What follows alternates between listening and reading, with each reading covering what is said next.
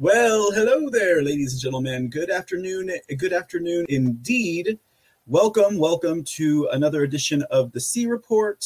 We are coming to you live on this Tuesday, June 29, 2021. I'm your host, Mr. C.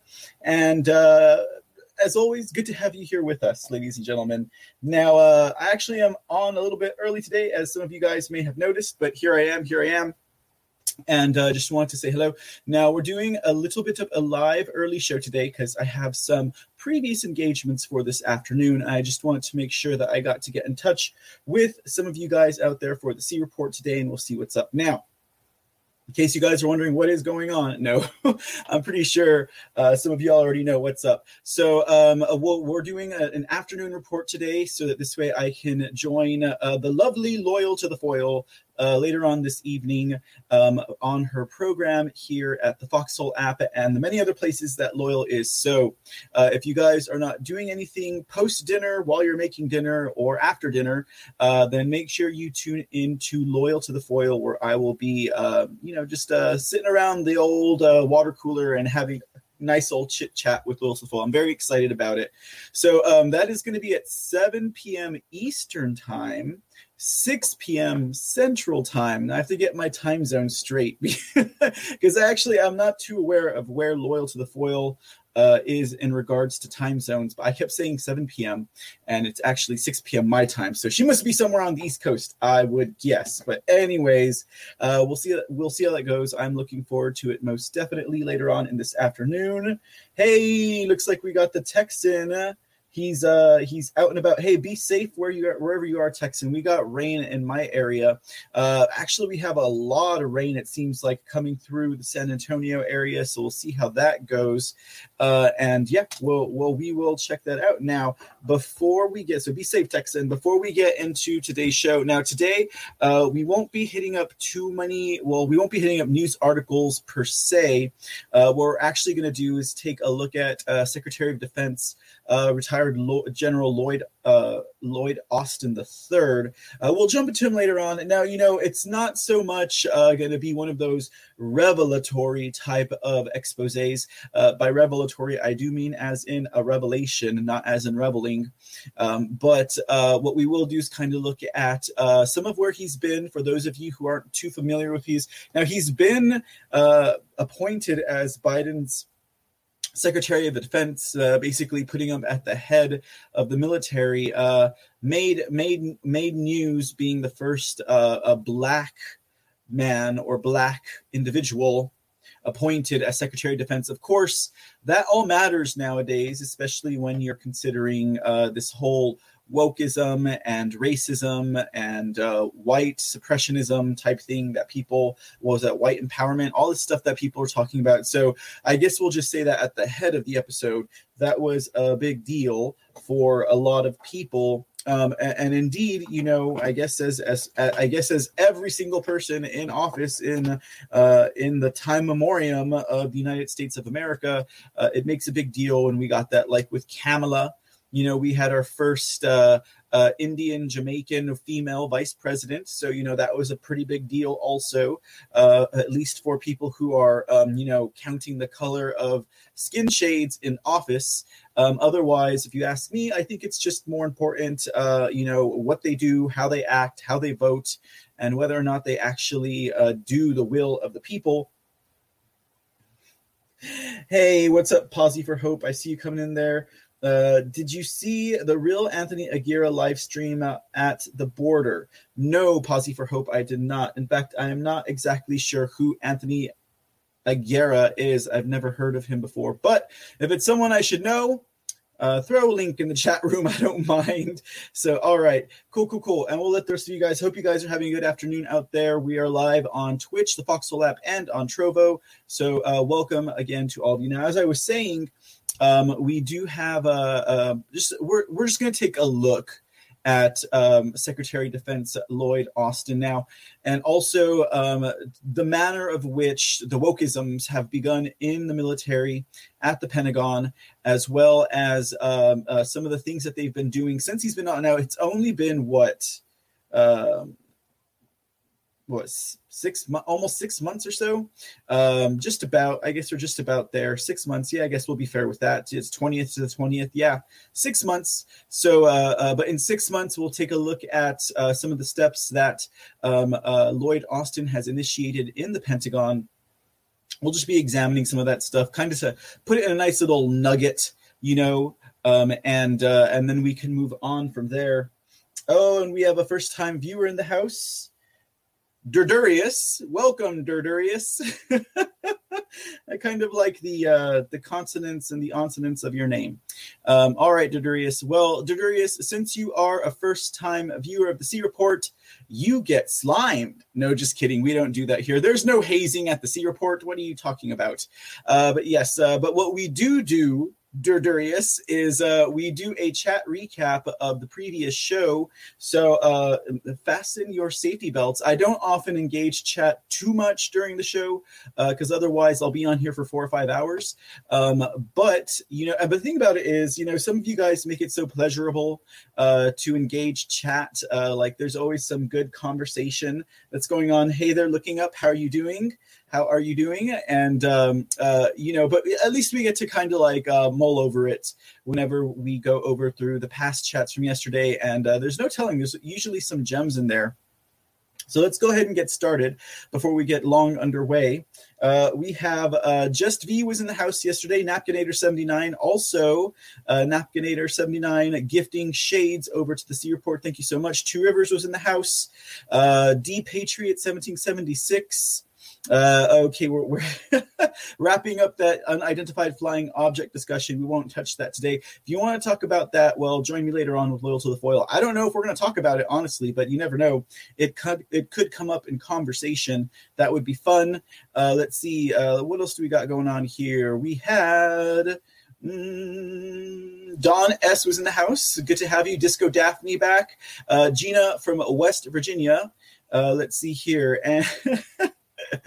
Oh man, I honestly didn't get to go over all this chat when I was in betwixt shows and getting everything ready, so there's no telling what might pop up today.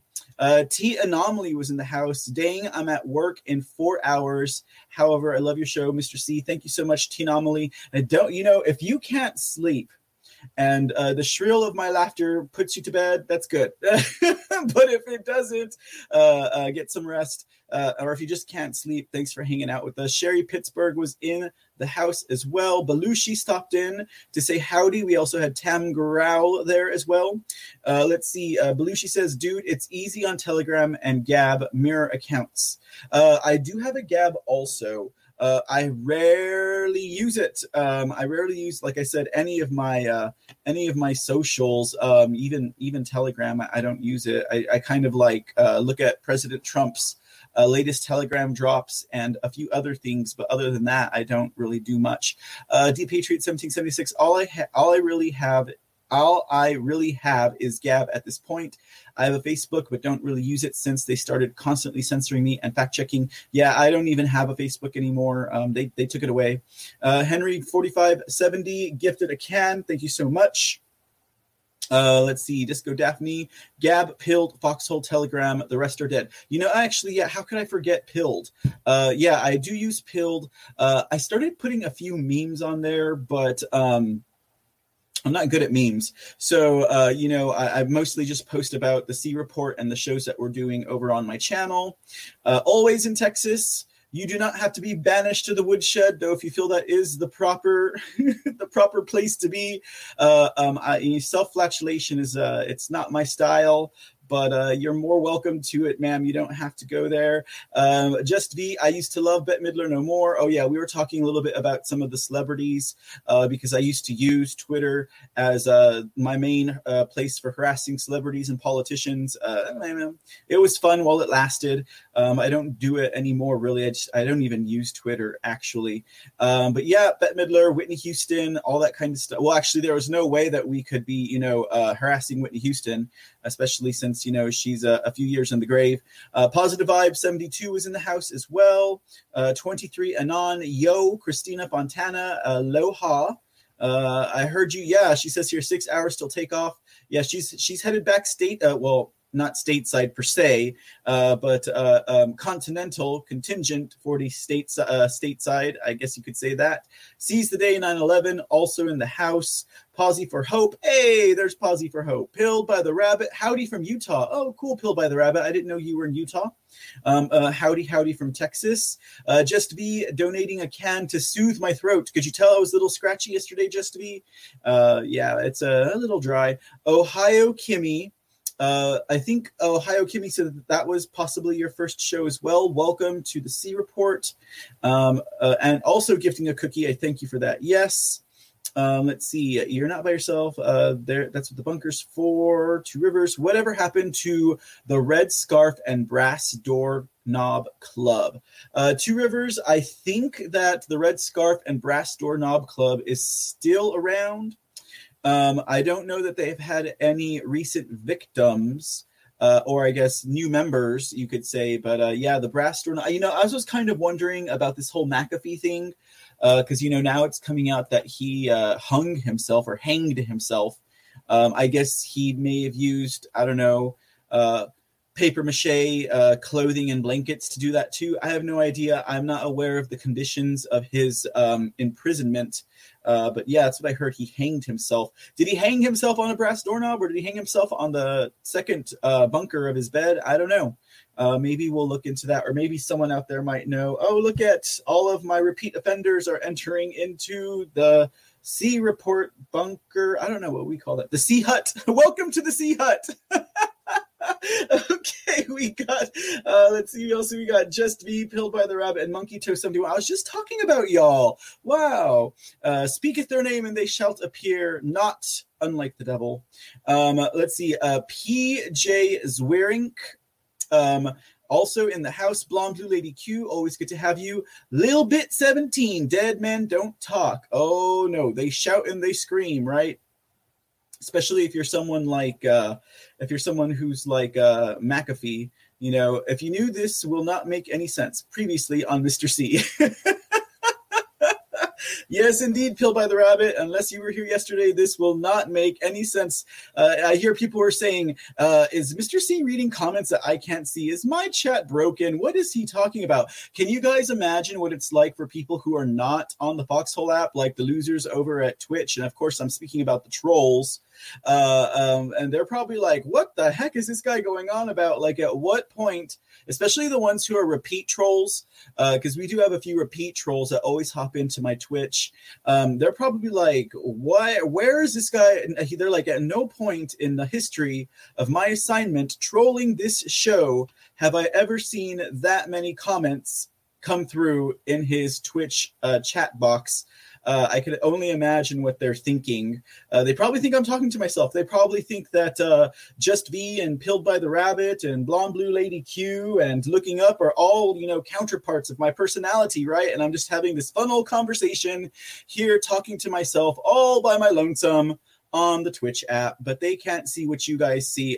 Obviously, they cannot see what you guys see, but it always makes it a little bit of fun. So yeah, I appreciate my repeat offenders giving a bit of a clue and helping out the newbies.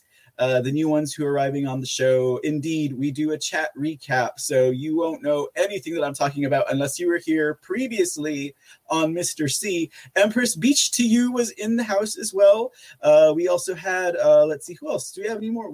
Let me see if I have any good comments here. Is there any sauce on the Pence thing? All I've heard was rumors. D-Patriot 1776. Now, as far as the rumors about Pence, I could not provide you any more sauce than, as Posy for Hope says, videos from his victims that exist. Now, I've seen about 2 different victims, one male and one female. The male guy, not the male man, but the man, the dude, I don't know. There were a lot of people that discredited him. And again, I mean, that was more of their word against his. Now, he said he did have like physical evidence. I don't know whatever happened to that man. All of his videos seem to be scrubbed from the internet. I'm sure that maybe some of them still exist out there. But then there was also other people who speak, but that in that regard, there's not there's not any hard documentation that would have linked Pence to child sex trafficking rings, to pedophilia, or to murder, I guess you could say. That would be the easiest way to put it. But sources say, and I do have a tendency to trust my sources. Now, when I say sources, I don't mean like some sort of government informant or some mole or some whistleblower. Mr. C is not that important. All I do is analyze the news and go with my gut. I don't break news at the C Report per se, unless it's news that you haven't heard of. Then that might be breaking to you, but that's just not the kind of show that this is. It's a news analysis, and my gut feeling, what my gut says, and also kind of the long view of the analysis that I've been taking in as I've been following a lot of this stuff for over 10 years, 15 years. I mean, I don't know. I like to consider myself as having a little bit of a long view to be speaking about the things that I speak. For example, we're talking about General Lloyd Austin today, and I was going to be getting into the 10th Mountain Division, which he used to be, I guess, commander of. And I've also alluded to how we need to clean out the swamp creatures in the military. And that was probably one of the last areas of the swamp that was truly still mucked up, mired, and deep. You know what I mean? And so when it came to the 10th Mountain Division, I remember and recall, like at least, a few weeks up until the inauguration, people talking about the 10th Mountain Division, about the 10th Mountain Division actually being present during the inauguration of Joe Biden. And I remember that clear as day, unless it was in a totally different timeline. I was having some trouble finding. I even remember them thanking the 10th Mountain Division for being present during the inauguration. I went back and I looked at the inauguration. I could not find it. So yeah, kind of going on a long memory, as well as some of my gut feelings and analysis of the things that I know. It's nothing special, folks. It's just the way I deliver it, I guess. But yep, that's what we do here. So let's see here. Let's get back into it. What else did we have yesterday? Picturing Pence, him, silver shorts is Two Rivers. Picturing Pence with him in silver shorts is funny. Someone had done that. I think it was a meme. It wasn't a patriot meme. I think it was like a gay meme. And it was whenever Pence was being VP, and because he has this whole thing where he was like, electroshock therapy and all this other stuff that they said he was into. And someone had put up a meme of him like in short shorts with like muscles and, rainbow colors. And it was really funny, actually. But yeah, so anyhow, what else do we have going on here? Posse for Hope, Tam Gorel. I don't like that handle. Angel Smooch. Okay. I was asking about a friendly name, a friendly synonym for our viewer, Angel Love. So we came up with Angel Smooch. We came up with Angel Fish. Okay, Angel Fudge. That was my accepted F word. That makes sense. Pilled by the rabbit. Okay. Oh man, that's Angel F Skeeter. Is Angel F. Skeeterberg's other screen name? I know her as that means she has 3 screen names. I don't know. Blonde Blue Lady Q. Did you just out Skeeterberg? I know her from her DLive handle. That's why. Okay. Yeah. So that is hilarious. I think the military switch out his round of vax. I think military distributed. Oh, okay. So Posse Probe, we're talking about the vaccines here and the military and Operation Warp Speed and how the military was supposed to distribute the vaccines as per President Trump and his administration's plan. Posse Probe says, I think the military switched out his first round of vaccines, the ones that the military distributed. Hey, I mean, anything is possible. Anything is possible. I don't have any data to support that, but hope. Good enough for me. Angel Hump Says 23 Anon. Okay. Let's see. Two River says he should have never bragged about the warp speed and so-called vaccine. I guess he finally got the word and softened on the matter bigly. It's very, I mean, all of this is possible. I mean, but again, I would have to say in response to him bragging about the warp speed and so-called vaccines, in order for him to get the fear out of everyone's eyes, ears, nose, and mouth, and soul and heart in regards to this, because you know the job that the media was doing, you know the job that CDC and the WHO were doing.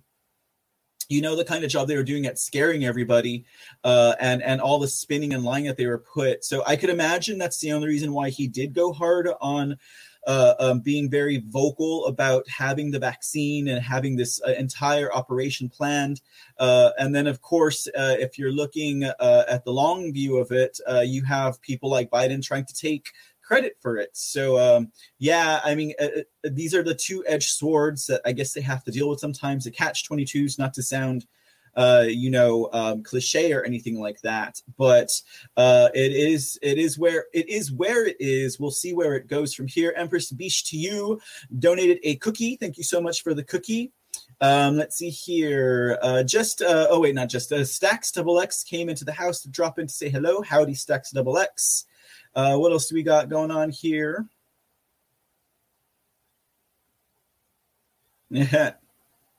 Sorry. Mitradate was in the house. Mitradate says McAfee blew his money on drugs, hookers, and real estate. Look at Woodland Park, Colorado. Yeah, I mean, I don't, I never really looked into McAfee until he died. I knew that I used his software on my computer for some years, and then, I got something cheaper.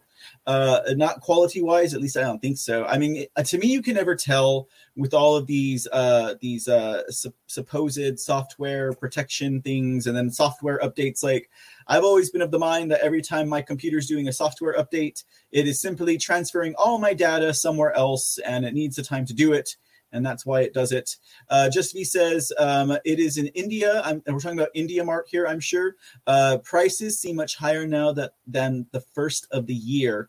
So yeah, I'm pretty sure once the media could no longer hold ivermectin in the bag, yeah, prices are going to go up. That makes sense. I haven't looked into India Mart yet, but that sounds like. Can you get anything else at India Mart? Does India Mart do only off the shelf type of? Why is Mr. Z asking that question? Never you mind, ladies and gentlemen. Okay, let's see what else we got here. Two Rivers, Walmart, I think, has it for $65. I guess we're talking about ivermectin here again. Who are we making a baseball player?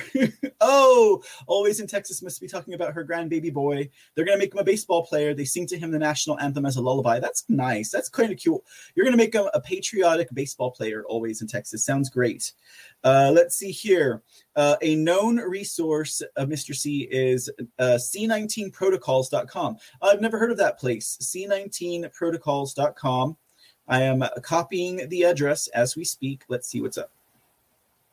Ah, very cool. Reducing risk of COVID-19 infection and severity, treatment protocols, prevention protocols, long COVID protocols, submit a protocol. That's pretty cool. I have not seen that. That should come in handy. That seems to me like a website that should be handed out.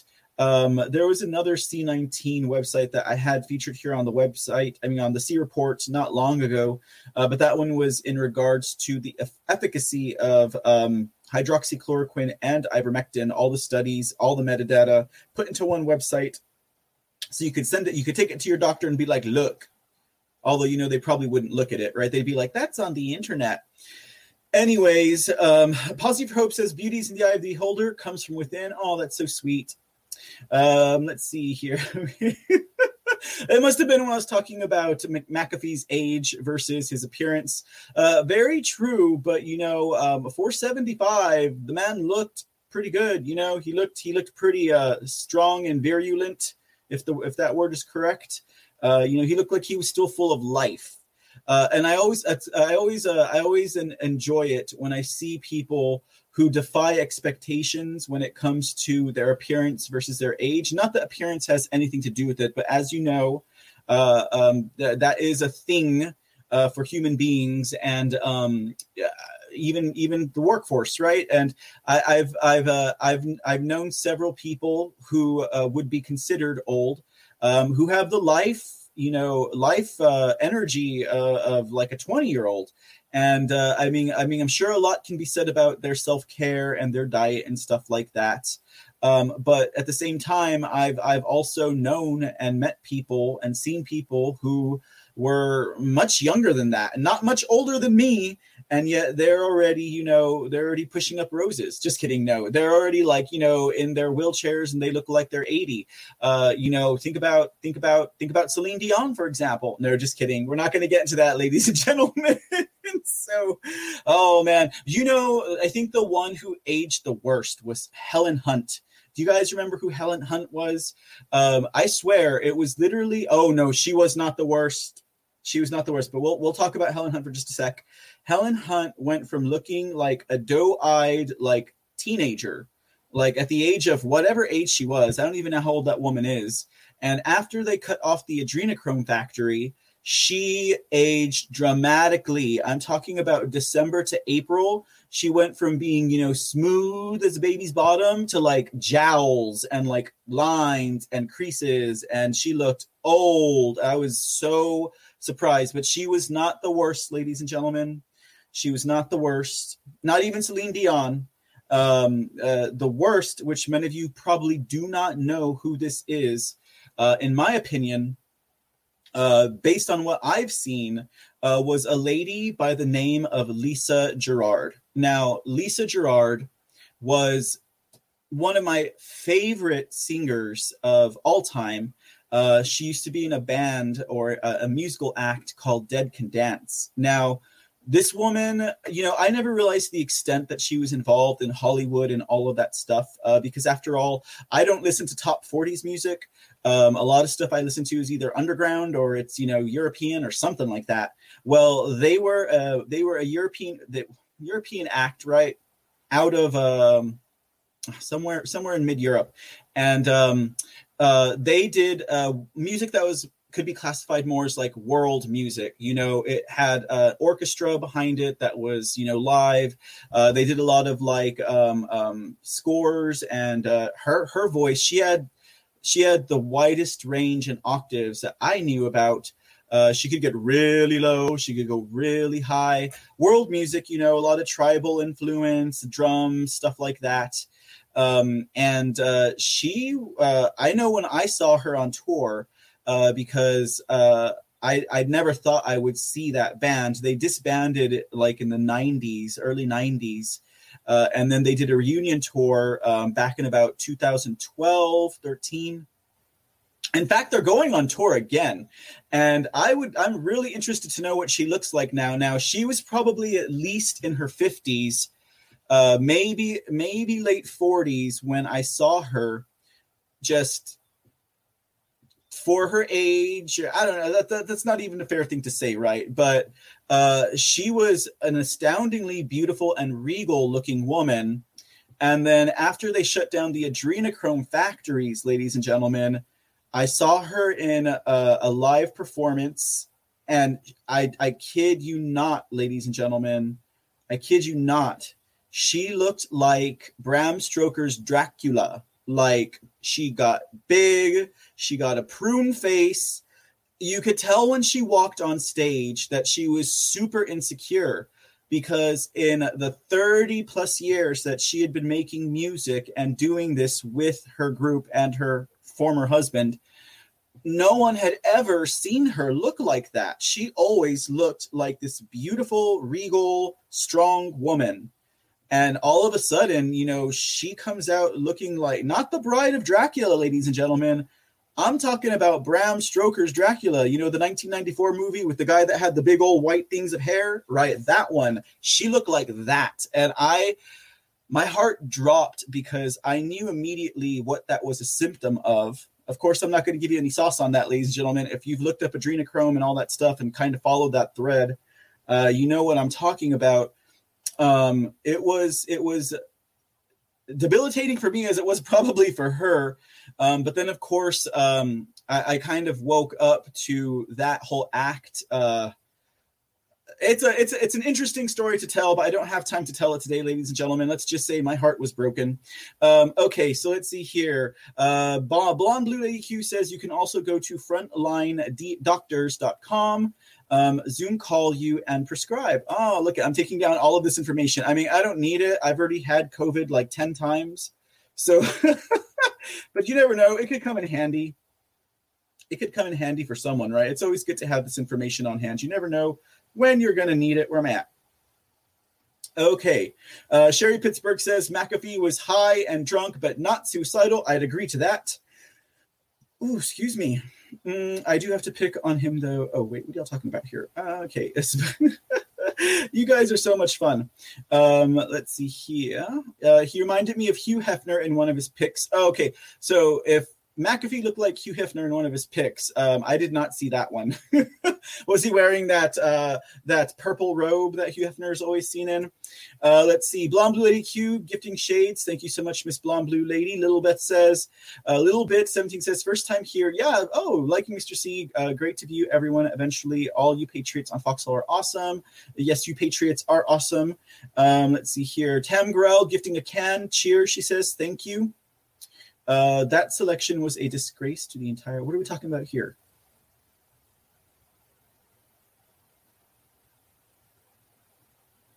Oh, Trump Rumble now has new guidelines. Okay, I'm guilty, ladies and gentlemen. I still have not been over to President Trump's Rumble.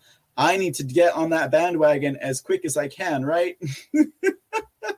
All right, let's see here. He could have been the greatest AG ever. He chose to be one of the worst. Oh, I know who we're talking about here. We're talking about the B-2 bomber, William Barr, the Beluga Well booby man himself. Okay, I know I went hard on him yesterday, ladies and gentlemen. I went hard on him yesterday, and apparently, not because of me, but apparently there's this firestorm about William Barr going on around right now. Well, we're going to talk about him in a little bit because, as you all probably know already, President Trump did release another statement about William Barr, so we'll talk about that in just a sec. Oh, man. We'll talk about that when we get there. Okay. All right. Let's see here. Vinny1765 gifted a pair of shades. Ooh, a lot of cool people in the house. But thank you so much for the shades, sir. Let's see what else we got. Howdy, says Patriot Bird. How's it going, Patriot Bird? Let's see here. William Barr turns out to be a light-footed deep state plant. He was responsible for the slow walking. William Barr should be arrested for obstruction of investigations. See, Two Rivers seems to have the same opinion of Barr that I do. Of course, I did not take the time to dig up the sauce on the slow walking, but we all know, and that's in regards to the slow walking I was talking about. But we know when it came to Durham and when it came to a bunch of those other investigations, he was, taking his time. He had his thumb up his butt. Let's see. Oh, Christina Fontana. Love you so much, Mr. C. You deserve all the gold pebbles. Thank you, Christina Fontana. I'm glad you were hanging out with us, and I hope you had a safe flight, or if you're still in transit, merry unpacking to you, Christina Fontana. Let's see here. Little Bit 17, President Trump still walks like he's still president. I watch body language, and I have no doubt he's still our president. And I think so, too. And I think that's also why he's not going off the cuff on some of these issues.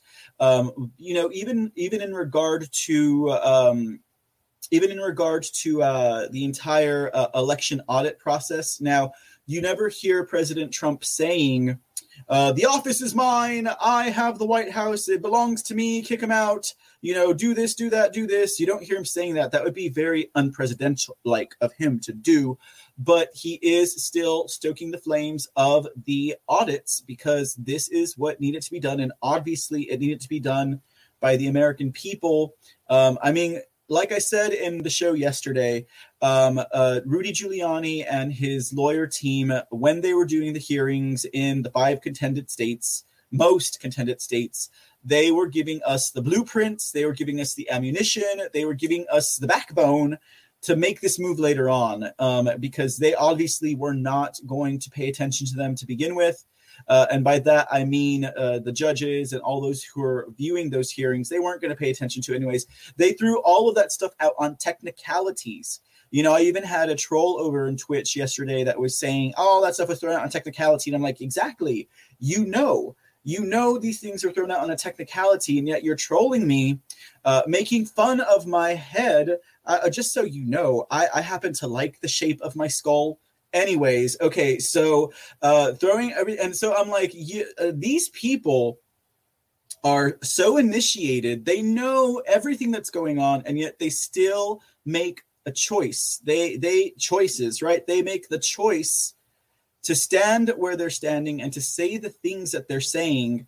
I just don't get it. I'm like, especially the ones that you know are educated and that you know they know what they're talking about. Like they can agree with you and match you point per point, and then they'll say, they'll say the real Republicans are the ones who are against Trump.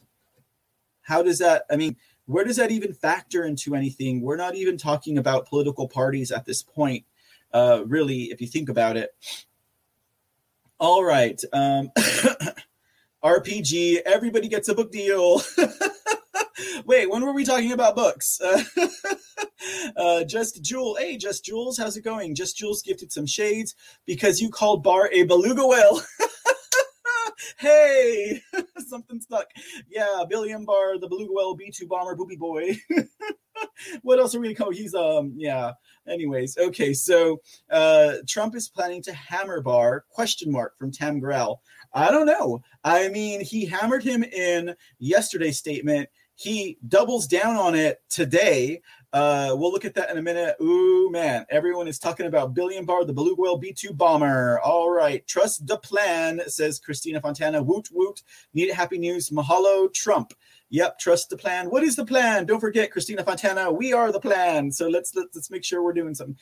Pill by the Rabbit, that's a great insight about body language. To little bit, the body tells such a story. Yep, yeah, you notice it in body language. You notice it in vocal intonations.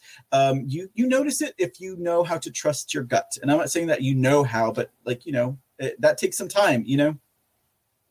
Let's see here. What else we got? Let the rats expose themselves. Yes, RPG. It seems like a lot of them are in the place of doing that. Let's see. Boom. It's public. 17+%. Insight. Sorry about my fat fungers.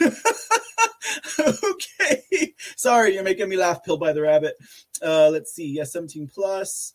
Okay, what else we got here? Patterns. Yes, we all look at patterns. Oh, I don't know what you're talking about here, Christina Fontana. She says patterns and number. Oh, patterns and numbers. Decoders activated. Hear ye, digital soldiers. Share everywhere. I mean, go for it if that's your thing. I mean, I'm not a decoder myself. I just analyze things because I don't know. I'm really bad at puzzles. But yeah, I don't know. I don't even know that I consider myself a digital soldier because I never did the meme thing. The only thing I did was harass celebrities and politicians. Like, I don't know if that's enough to consider me a digital soldier or not. But yeah, we got barboozled. Man, we are just all over Bar right now. Share it to Facebook. One, if you shared anything. Oh, do you mean that you shared my show? Oh, thank you, Christina Fontana. I appreciate that. Lisbon court rules only 0.99% of verified cases died of COVID. Nuremberg 152, not 17,000 as claimed. Ooh. Okay, so this is going to get pretty saucy. I guess it's going to get pretty heavy in there. We'll see what happens. And of course, we will be reporting on what the headlines say here at the C Report. Okay, so nothing is too big for God, too almighty. God be the glory, says a little bit 17. Amen to that. Let's see here. The buffering start. Oh, we didn't have any buffering. Let's see here. What else have we got going on in the chat? We had some donations coming in from Empress Beach to you, gifting a cookie, and then Blonde Blue Lady Q gifting a phone. Oh, thank you so much. DJT calling. Will you accept? Oh, as if Blonde Blue Lady Q. Of course I would. But he's got a lot more important things. I ain't gonna pretend about that. The only thing, ladies and gentlemen, I'll share this with you just because you guys come in and hang out with me.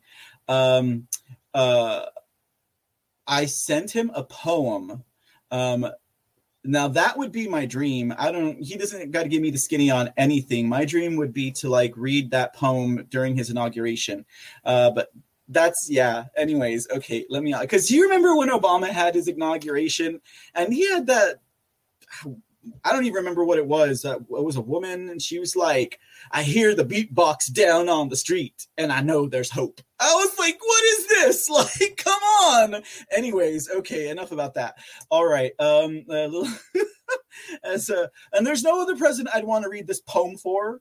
It wasn't written for that. It was written for America, inspired by, the Trump administration. So that's about it. And I'm not going to share it vocally ever, probably. Unless I get to read it at the inauguration or I publish it in a book. But that's neither here nor there. Anyways, okay. Let's see here. People that cute clothes for me. Okay, so I think we're almost towards the end of Gremlin Monday, says RPG. I like that. I like the Gremlins. The Texan was in the house. Hey, Texans here and there. I'm finally here. Sorry, you guys, busy bit. Always in Texas. Christina Fontana, Just V, Pilled by the Rabbit. Oh, okay. Sorry, guys. See, normally I will parse through these before I get on the air, but today was an early day, so that's why I haven't quite seen what was going on. I'm going to be as surprised as you guys are about what's going on. Pilled by the Rabbit still in the house. Another donation from Just B, donating a can. Can't have two 33s. Yeah. I'm not even going to get on that one. Let's see here. Blonde Blue Lady Q gifting shades. Oh, you guys are very, very generous. And then a cookie from Empress Beach to you. Thank you so much. The Speak Uneasy was in the house. Let's see here. Posy for Hope. They are criminals, never held accountable. This is too true. Left MD. Garland is a douche. Welcome, Left MD. And I'm glad you brought that up. Okay, I think we're just about at the end of yesterday's chat recap. Michigan, guarantee you won't see Maryland there. Tick, tick, tick. Oh, yeah. We're seeing some pretty crazy stuff going. Maryland. Oh, I suppose you're talking about Maryland in Arizona, right? Yeah. CJM61 says Arizona is rocking it. There's already a law in place. The Democrat Party unlawfully changed voting regulations during a voting year. Yes, that's true a little bit, 17. And of course, they used the cover of the emergency COVID contact system to kind of overcome and overdo that. There are a lot of patriots here in Michiganistan, but there's also a lot of dumbasses. See the everyday driving on the roads. That's Henry 4570. Thank you for the report. From far away, Pennsylvania State Legislature passed the bill prohibiting the Vax passport. It has been sent to Governor Wolf to sign. We'll see if Governor Wolf signs it. That should be interesting. Let's see here. Thank God for Arizona standing up, says from far away, always in Texas. Where I live, we think old people and teenagers need to drive cars that melt in the rain. Indeed. Let's see here. Washington State was sent there. Yes, Washington was in the House of Arizona. A friend of mine drove a trucking company there. He quit a couple of years ago and moved to Florida. Let's see. I guess you're talking about Michigan, perhaps. Let's see here. Special guest. Woohoo. The Devils from Georgia, and they busted bigly. Yep, I would say so. But, I mean, Georgia's bust, guys. Like, Georgia is like everything that's going on in Georgia. Oh, my goodness. CJM61. The devil went down to Georgia, and he was looking for an election to steal. I love it. Hands off to you, CJM61. That's a good one. I'm getting kind of distracted. Okay. All right. I think we're about the end of a blind spot was in the house. Wow, my chat started working. I'm glad it did. Blind spot. Let's see. I just want to make sure I catch every Cap 1Q was in the house also as well.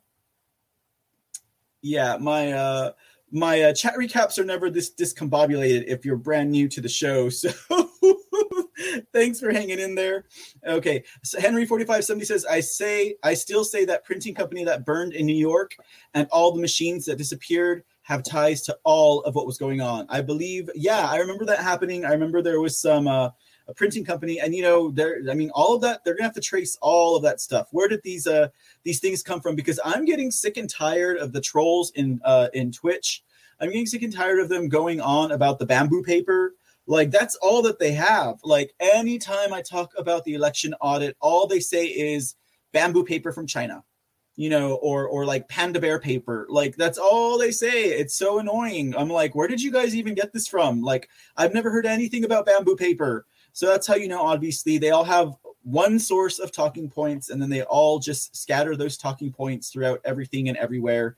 And it's just, it's annoying as heck. Like, that's all they can say is bamboo paper, bamboo paper, bamboo paper, bamboo paper. Okay. All right. I'm going to go ahead and wrap. Deborah Erdman was in the house. What he's saying, he wants all illegals to vote.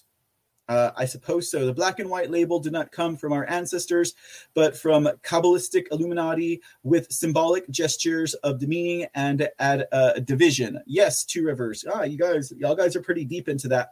Very good, very good. Maybe someday we'll talk about the Khazarians on here, right? I hear if you talk about the Khazarians, you get shut down. So that's interesting. The law says if you're a felon incarcerated, you have no rights to vote. Yep, they're trying to undo all of that, of course. Let's see here. And then, yep, it's sad. It sure is sad. It's very sad indeed. Okay, 45, Henry 70, gifting a can. Thank you. And I think that is going to be, that is a wrap. That is a wrap for yesterday's chat recap. We also had Lurking in the Shadows, Drailing, Rail Anon, and I think that's it. P-Quest. Oh, no, P-Quest said hello. It's because, and Classical Chick, it's because, whenever they collect their gold pills, it pops up. So we can see, and it doesn't matter if you're lurking or if you're just silently watching. I always never minded that. It's just good to have people along with. Okay, ladies and gentlemen, that does it for yesterday's chat recap. I'm sorry I struggled to get through it, but let's go ahead and get into today's news. Oh, but first I got to say hello. Let's see what we got going on here. Oh man, you guys are lighting it up. Texans in the house. Durdurius is in the house. Posse for Hope. Looking up. Just be pilled by the rabbit. Monkey Toe 71. D Patriot 1776. Let's see who else we got here. Tam Growl is also in the house. Welcome, Tam Growl. And Ohio Kimmy, thank you for donating the cookie. All right, going to spoil my dinner, but that's quite all right. Carrie Lake, how you doing, Miss Carrie Lake? And let's see here else we got. Speeding through.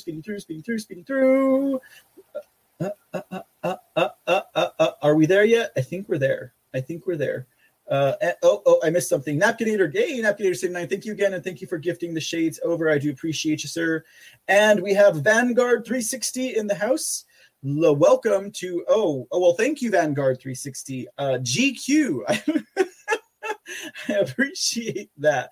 And Blonde Blue Lady Q. Oh, Blonde Blue Lady Q, did you just get in? We've been talking about you all afternoon long. Sleigh Bells 72. Hey, Sleigh Bells, are you related to J Bell? No, just kidding. And real quick, Tam Growl is asking how Sister C is doing. Sister C is much improved. So just as a quick, update to that, she is, she no longer has to be face planted. So that's a good thing. Now, for those of you who are wondering what that's all about, there was an oil bubble behind her retina so that it could assist with the reattachment. So the doctor ordered she'd be face planted for 3 days. Now, had it been the gas bubble, it would have been a whole week. So, she went ahead, they went ahead and gave her the oil bubble, face planted for 3 days. She's upright now, and now she's flexing that eye muscle. And I think she's actually watching the report right now. If you're watching, sis, hello. And so she's doing much better. Thank you for asking. And, still on the road to recovery, still not out of the woods 100%, but you could see the tree lining and the daylight on the other side. And she can too. So that's a good thing. You know what I mean? All right, ladies and gentlemen. So let's go ahead and get into today's C Report. Now, as always, President Trump leads at the C Report. Oh, he looks so small. How do I get that? Oh, we don't want him like that. Come on now. There we go. That's better. Okay. President Trump leads at the C report, as always. Okay, so let's go ahead and talk about some of President Trump's statements. All right. Okay. Now, we'll start with the heavy one, since we were already on the topic of Beluga Whale Billiam Barr. But my sister's like, you call him Billiam. I was like, I know. It's because he's the B-2 bomber. Bill Barr, William Barr, Billiam. Anyways, okay. All right, it doesn't have to stick, ladies and gentlemen. Nothing has to stick here at the C Report. So in his statement, President Trump calls Bill Barr slow-moving Bill Barr. So apparently I had something right? Okay, so it says, Jonathan Karl's story on slow-moving Bill Barr is made up beyond any level imaginable. It is, in other words, fake news. I lost confidence in Bill Barr long before the 2020 presidential election scam. It was when he dismissed and did not act on the very powerful Horowitz report, and instead gave everything over to John Durham, who has seemingly disappeared from the planet. Can you even believe a report coming out during the Biden administration? We caught them, but unfortunately didn't have an attorney general who was capable of acting and wouldn't go against his friends in Washington, D.C. Barr was a swamp creature who was devastated when the radical left wanted to impeach him. He and other rhinos, you see it all the time, always fold. If he becomes less for President Trump, maybe they will leave him alone. It takes a very strong and special person to go against the mob. Bill Barr was not that person. Despite evidence of tremendous election fraud, he just didn't want to go there. He was afraid, weak, and frankly, now that I see what he is saying, pathetic. The facts are rapidly coming out in states and courts about the 2020 presidential election scam, and let's see if Bill Barr, a man who was unable to handle the pressure, was correct. The answer will be a resounding nay. Or no. Okay. So yeah, I mean, there you have it. I mean, I get that a lot of us out there in the news analysis and pseudo reporting field cannot exactly per se lay down 100% of the smack. You know, take your money to Vegas, you know, when it is what I'm kind of saying on some of these things. We could be wrong. You know, we could most definitely be wrong. And it happens. And, you know, that's why I'm always the kind of person that would change my opinion if the facts presented themselves to be the case. I just, you know, when it comes to Bill Barr, after the things I heard about him, from the people that I heard about him, and then some of the things that I saw him do, I didn't put my faith back in him. Now, should Bill Barr, the beluga whale, you know, B-2 bomber, suddenly become the ray of light that everyone needed him to be? Great. You know, should he walk back his opinion on the 2020 presidential election fraud later on? I mean, okay, that's fine. But here's the point of the matter. Even if he does say, I was wrong, there really was election fraud, there's not a damn thing he can do about it because he's no longer the attorney general. So what the hell does it matter? A little bit too late.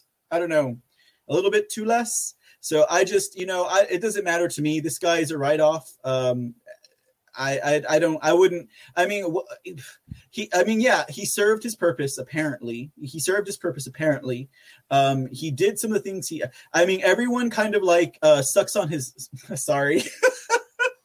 Everyone nibbles on his ball sack because, you know, he stood up against Antifa and he did all these other things. But I mean, we're talking about a presidential election coup. We're talking about affidavits and all this evidence of fraud. We're talking about numbers that just don't add up. And he called it bullshit, to be quite frank. And I'm not trying to be quite, you guys don't, you know what I mean. Anyways, enough about that. Okay, like, he called it bullshit. Like, he didn't just say, I don't see any evidence. He said, it's bullshit. Like, he said it. It's bullshit. I mean, so, I mean, and this, we're talking, I mean, this was like 11th hour. Was this indeed 11th hour betrayal by Billiam Barr, the B-2 bomber, beluga whale, boobies boy? No. I mean, even President Trump said when it came down to the Horowitz report, you know, and what do we see in the Horowitz report? We saw those many errors that took place, in the paperwork, I mean, is that not enough to move on something? There's that. And then, of course, they say it was actually Billy and Barr, the B-2 bomber, Beluga Whale Booby Boy, who is actually the one who put Durham in that position to do that investigation, to create the Durham report, right? And now Durham has disappeared. We don't know that he'll ever come out. I'm not putting my money on it. I mean, like President Trump said, does anyone believe that Durham will show up and deliver this report during, illegitimate Joe's, time in office? Doubtful. Will John Durham appear after Biden's been taken out of office and Trump is instilled as the president, or wins another election and becomes the president? I mean, maybe, but I mean, that's like what? Anywhere between 1, 2, 3 years to 4 or 5 years down the road. And then everyone that was in the report will either have flown the coop, gone to the moon, or died. We needed that now. They had all their ducks in a row. But, if William Barr, the B-2 Booby Beluga Whale Bomber Boy, did in fact put Durham in that position to do that report, and now Durham has gone and he's set sail to greener pastures, and Bill Barr has come out as being this man who was in fact not on President Trump's side, or I should say the side of the American people. Was maybe William Barr, the B-2 Beluga Whale Bomber Boy Boobies, and Durham are off on the moon together. Like, who knows? Like, we can't tell now. We can only speculate. I try not to speculate too much, but sometimes it's fun. But yeah, that's just kind of the way that goes. So, an answer to anyone who was, kind of on the fence about, the B-2 bomber, Beluga Whale, Booby Boy, Billy and Barr, I would say, listen to your president. Who cares if Billy and Barr comes out later and says, oh, well, you know what? President Trump was right. I was wrong. Well, you're not AG anymore, Billy and Barr. You don't do any good for us now that you walk back everything that you said. That's just kind of the way I feel about it. Anyway, I don't know. I mean, I don't know, guys. I'm not. Yeah. Anyways. Okay. What's the next statement from President Trump? So sad to see certain rhino Republican senators go back and forth to the White House and continually get nothing for infrastructure or anything else. When will they learn that they are being played with and used by the radical left, and only bad things can happen? Should have never lost the Senate in the first place. Thanks, Cocaine Mitch. I said cocaine. New leadership is needed and fast. The whole infrastructure thing was such a joke. I didn't even look at it. Like, it was the infrastructure thing, and there was another thing that they were talking about. I didn't care to examine on the C report. I was like, what's the point? Like, we all know this is stupid, and not like HR 1. HR 1, the For the People Act, I had to talk about that on the C report because obviously they were using that to try and legalize all of the election fraud that they committed in 2020. That's what the point, and to help them steal elections later on, but under the cover of a new law, so it's legal for them to steal elections. That's what that would have been all about. Had to cover that. That was a no-brainer. But when we get to this infrastructure stuff and other things like that, it's like, no one really believes what's going on with that anyway, so why waste y'all's time? Next statement, CNN ratings are down 70%. MSDNC is also way down. Actually, they are all way down. They say the news is boring since I left DC. Morning Joe, Joe Reed, whoever that is, Nicole Wallace, whoever that is, Jake Tapper, and even Chris Wallace at Fox in freefall. A wonderful thing to see. And I will agree with that, Mr. President. I will agree with that indeed. All right, so that wraps up the Trump statements for today. Now, ladies and gentlemen, we're going to get into... Oh, whoops. I guess I had a picture of Billy and Barr for you guys, but yeah, I failed. Oh, look at this. This is actually that article that was written about Billy and Barr. I read through it. It was just basically like they're trying to save face for William Barr. They're trying to say that, he was going to do it, but there just wasn't enough. And they're looking at all this other stuff. It was nothing. I was thinking he was going to say, I don't know. When I heard the story about slow moving William Barr being fake news, I was like, oh no, he's going to be like, William Barr did not slow walk all of my stuff and fast pace speed walk all of Joe Biden's stuff. I was like, oh, President Trump is going to prove me wrong. All right, ladies and gentlemen, let's talk about this man now. Okay, so you guys, I'm pretty sure a lot of people have an idea of what's going on with, this general retired Secretary of Defense, Lloyd Austin III. We kind of got his number. But yes, we are going to be talking about him here today.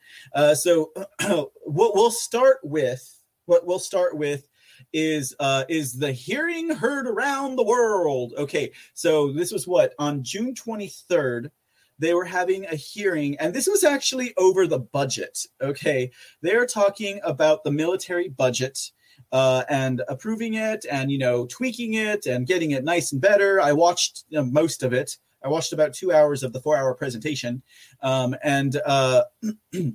a lot of people nothing like whenever John McCain had Lloyd Austin up against the wall. And of course, when John McCain is going toe to toe with, at that time, I believe Lloyd Austin was a commander over in Iraq in the Middle East. That when John McCain's going toe-to-toe with a military general, and we're talking about military-industrial complex McCain, right, that something's up.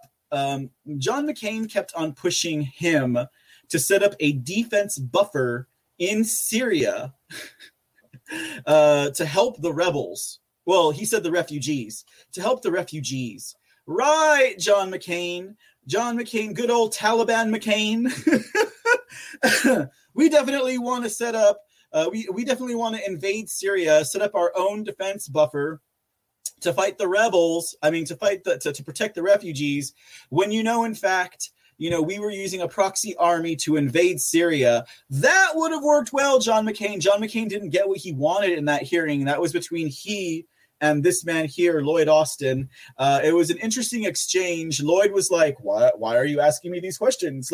He's like, no, I don't think that it would be wise to set up a buffer area. And John McCain, so you don't think it would be wise to help a bunch of refugees? Oh, my goodness. Okay, so anyways, all right. So since that time, Lloyd Austin has been made the Defense Secretary of the United States under President-elect illegitimate Joe Biden. The big thing here was that he's the first Black American to have that position. So congratulations for cracking that brass ceiling, General Lloyd Austin, retired III. But before we get into some of his history, and a lot of this some of y'all might know, but we're gonna encapsulate it for those who don't. Let's look at that video from June the 23rd. When Secretary of Defense Lloyd Austin is questioned by Matt Gaetz in regards to the wokeness of the military and critical race theory.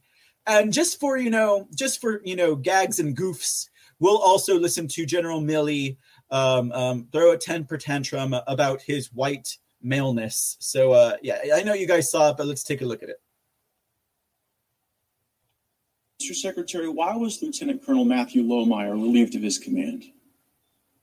It was a decision made by his chain of command, and typically those decisions are made based upon either having confidence or a lack of confidence.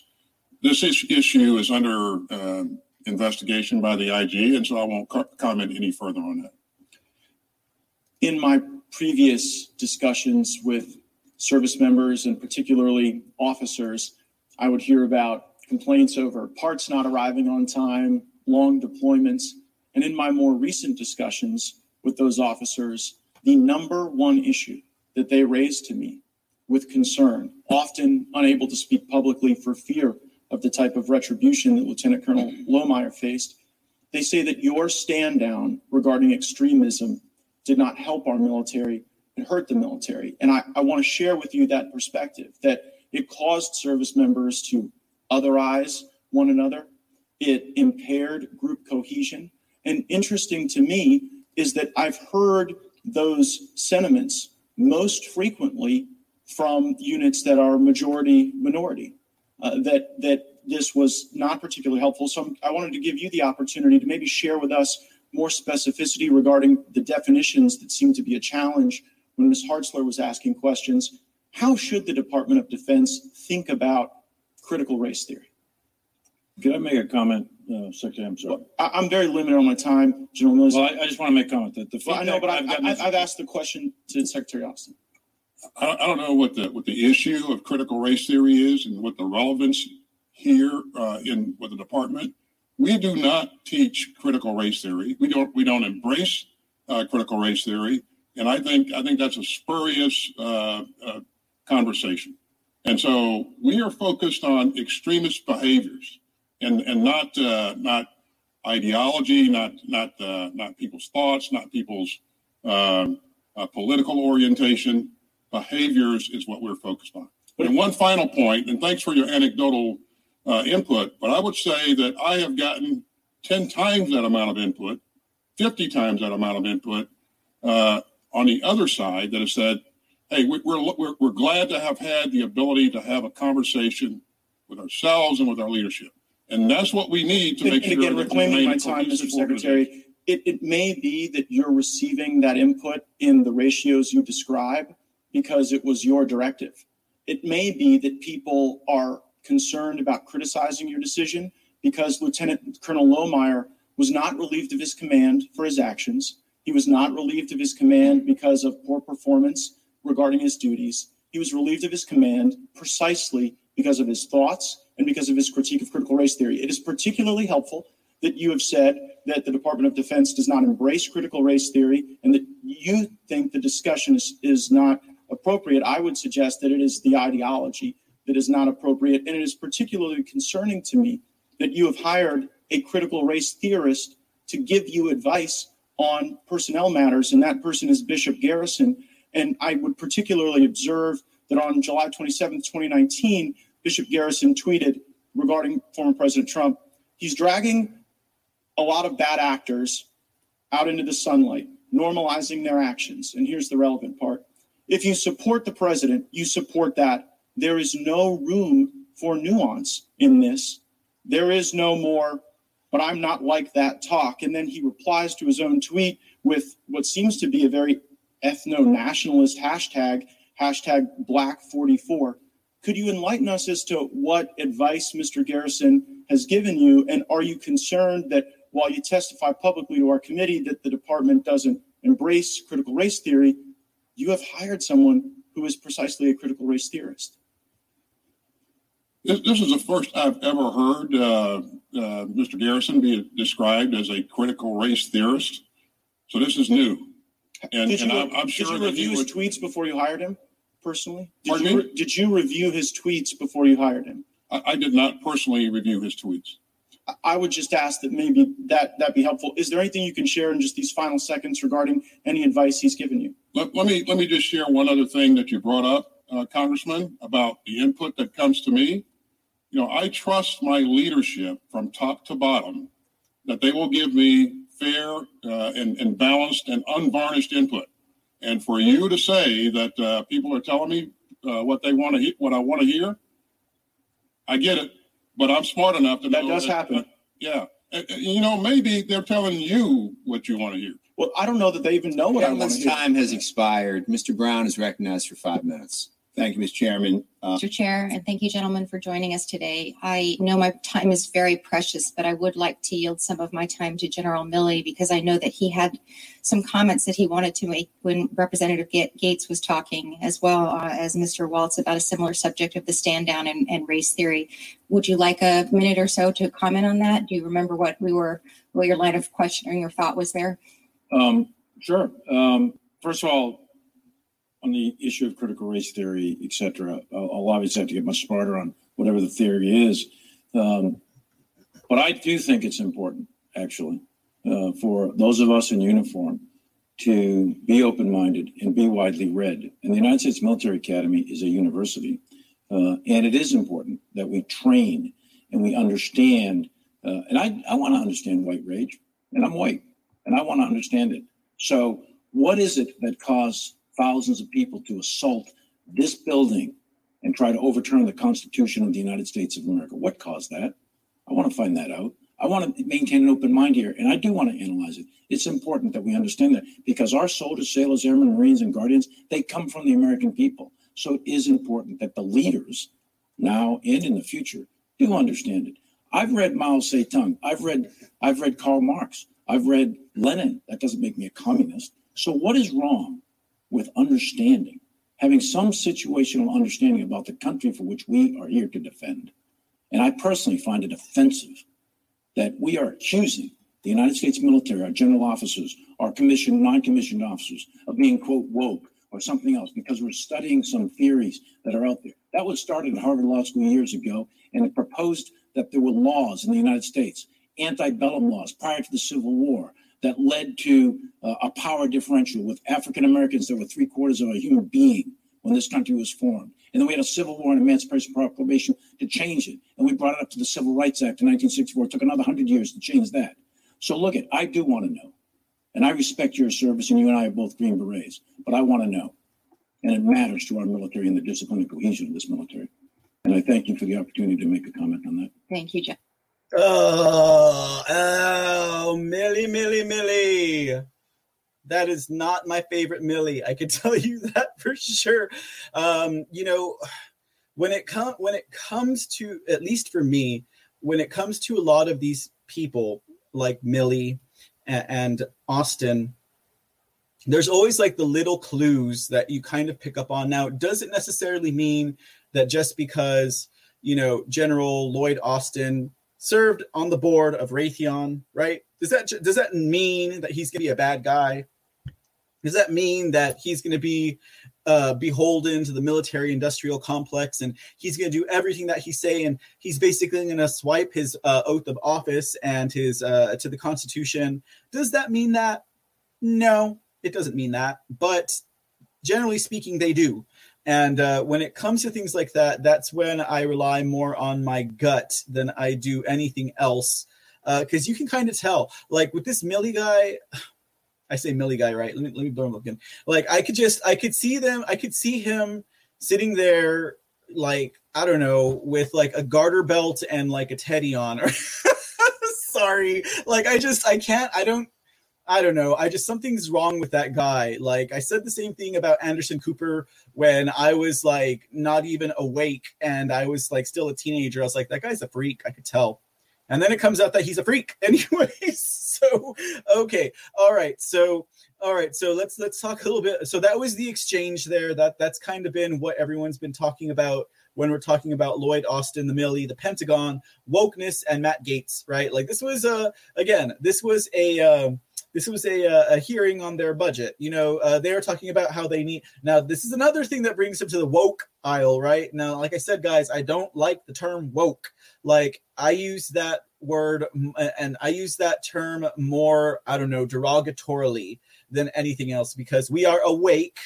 The left is what's woke. The left are the ones who are all woke and stuff like that. So, I mean, that's the way I've always known that word to be used. The first time I heard woke, it was in reference to liberals, lefties, communists, SJWs, the social justice warriors, progressives, AOC, the squad, Bernie Sanders. That was woke, okay? At least from this Patriots point of view. That's why I don't call myself woke, because I'm not woke, okay? Like I don't care about white aggression. I don't care about that stuff. That's woke. Hollywood went woke, Pentagon went woke, the State Department went woke. All of that woke stuff is just that to me has always been a leftist term. How you identify a lefty. That's the way it's always been since I've been awake. And since that term became popular, I don't know, probably back in like 2018 or something like that. So anyways, Let's see here. That's not to dig on anyone that uses the term woke or describes himself as woke who's a patriot. Just mind you, I'm not digging at anyone. I'm just explaining my perspective. Okay, so Lloyd Austin. All right, so now like I was saying, this guy, he used to serve on the board of Raytheon. But prior to that, let's get into some of his military history. He is a retired 4-star general and a graduate of West Point. He served in the Army for 41 years. During the Obama administration, he led the United States Central Command and oversaw Middle East operations. He was the 12th commander of the United States Central Command, CENTCOM, making history again by being the first Black commander. Prior to that role, Austin was the 33rd Vice Chief of Staff of the United States Army and the last commanding general of the United States Forces, Iraq Operation New Dawn, until 2011. So the man has some experience, obviously. I mean, look at the lapels and all the stars he's got going on. Like, you can't take that away from him. But, I don't know if you guys have you ever heard the story about the rogue generals? Like, I thought there were 4, but apparently there's 5 of them. And one of them is like, as old as the hills and looks like Emperor Palpatine. I think that he and George Soros could have like an Emperor Palpatine look-alike match. But apparently it is the generals, these 4 retired generals. Who are among them? We got Jim Jones as being one of them. McChrystal as being another one. The other 2 don't come to mind. If you guys know who I'm talking about, you can pop it in the chat. But apparently, allegedly, supposedly, I don't even know if I could say hypothetically, though, it is these guys who have been the ones who are actively arranging all of these moves against the American people.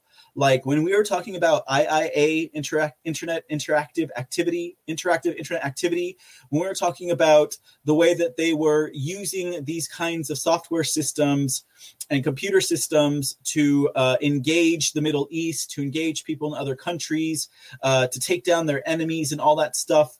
That was them, okay? And then when we were talking about how it was that the FBI, the CIA, the NSA, the 3-letter agencies, and of course NSA, through their 72-hour hold, the 702 privileges that they have on all of our data, that we see that all that data was being copied and sold to companies that were being run by these rogue retired generals like General Jim Jones. Okay, so anyways, all that stuff is from Shadowgate. If you want to go check it out, it's at Shadowgate. I'm not going to get into all of the technical stuff about it, but we already had a watch party for Shadowgate and talked about it. But okay, so when I think about these guys, because then they all sit on the heads of like these huge like military contracting businesses like Raytheon. And like Raytheon is like the number 3. I wouldn't doubt if it's number 2 now. But it was the number 3 when it came to military contracts and defense equipment stuff. So we're talking like what? It was Raytheon was the world's largest weapons manufacturer. The company makes jets, fighter jet engines, high-tech sensors and radar systems and other weapons. They've sold billions of dollars worth of weapons to the Middle Eastern allies in recent years.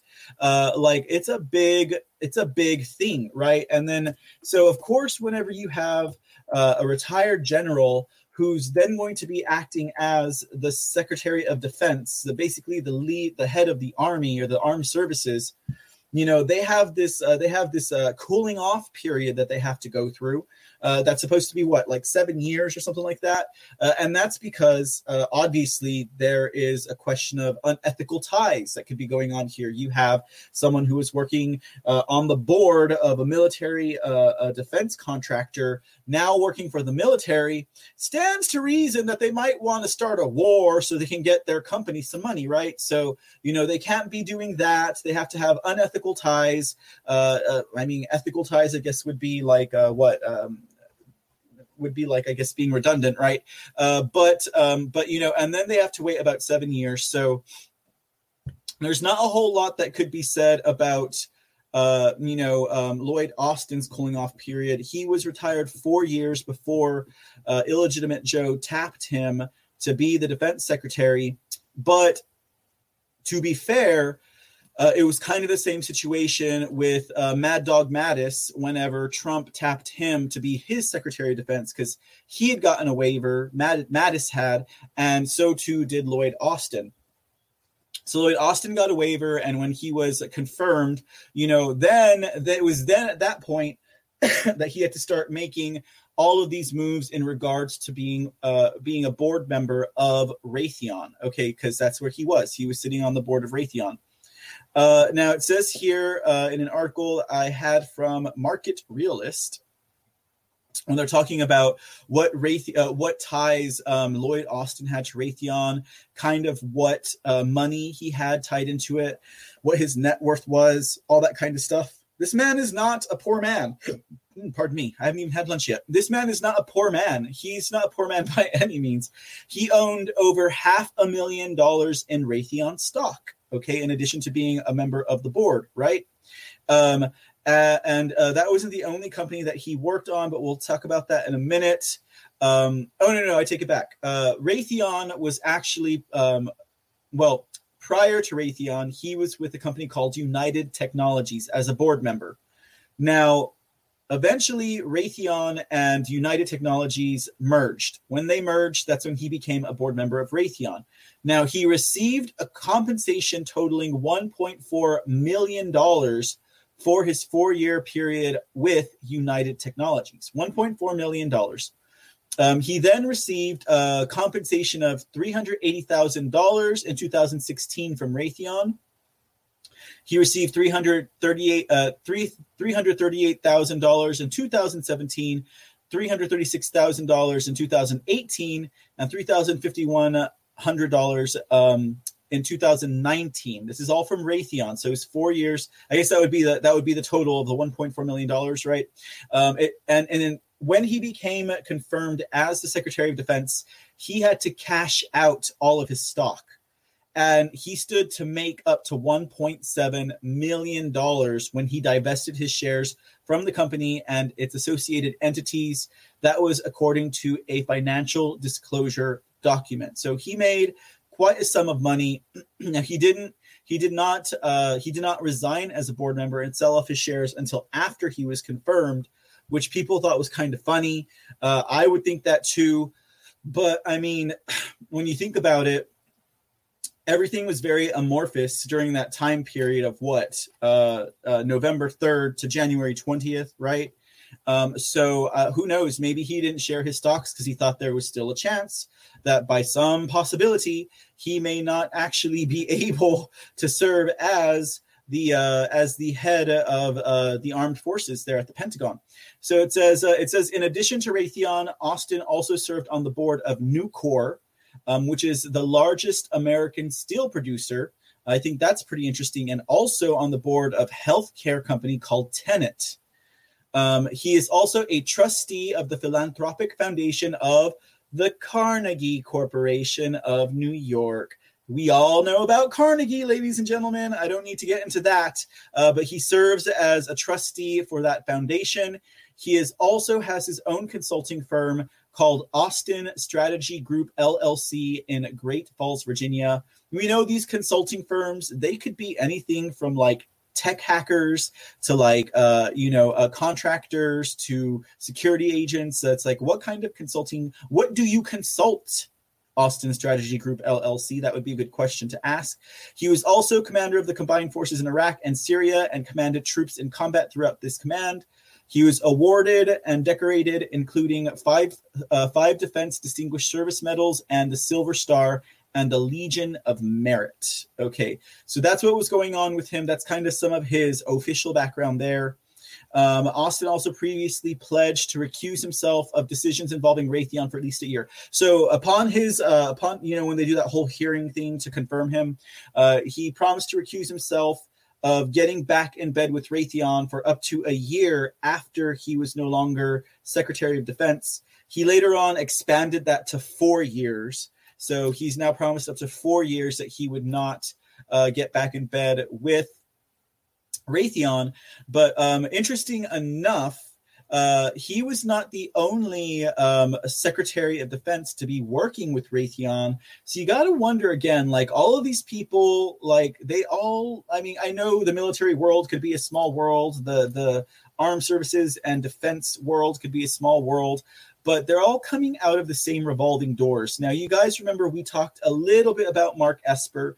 We haven't really dug into him here, at least not recently on the C Report. Now, we did talk about Mark Esper in probably like a March episode of the C Report, and that, of course, was having to do with what is it called again? With Truman National Security Project, as well as the coup that they were trying to instill to counter the supposed coup of Donald Trump back in October, November. Now, this is prior to the C Report, but like I said yesterday, I do have a few articles written about that on thecreport.com. Information, again, that I got from Millie Weaver and some of the undercover work that she was doing to prevent that from happening. But as it was found out, Mark Esper, who was fired by President Trump, was actually colluding with one Maria J. Stefan, who was working for the Pentagon, but then went on sabbatical to arrange this bureaucratic and kinetic coup against the Trump presidency that never took place. And I believe primarily, and well, obviously the electoral fraud coup happened, but I'm talking there was going to be a kinetic coup. They had troops and Antifa and all of these organizations ready, Black Lives Matter. They were preparing them to do a shutdown of Washington, D.C. They were preparing this to happen in the event that Donald Trump did not give up the White House. They were going to basically unleash them onto Washington, D.C. and cause all of this chaos. That never happened.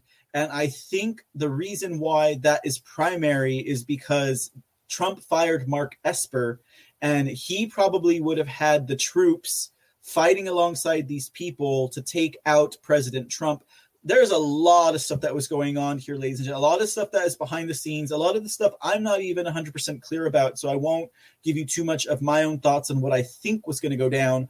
But that, from what I understand, is what was going on long about November 3 up until October 20th. And, of course, we all were waiting for, the military to come down on the pseudo-inauguration that was happening with Illegitimate Joe. We were all waiting for that to happen, but there's so much more, ladies and gentlemen. That's when I start talking about things like the 10th Mountain Division. We'll get into them in just a minute, even though it's kind of in my stream of thought right now. I want to still kind of parse through a little bit about, well, I mean, basically, that was basically it. As far as that goes, yeah, we can talk about the 10th Mountain Division.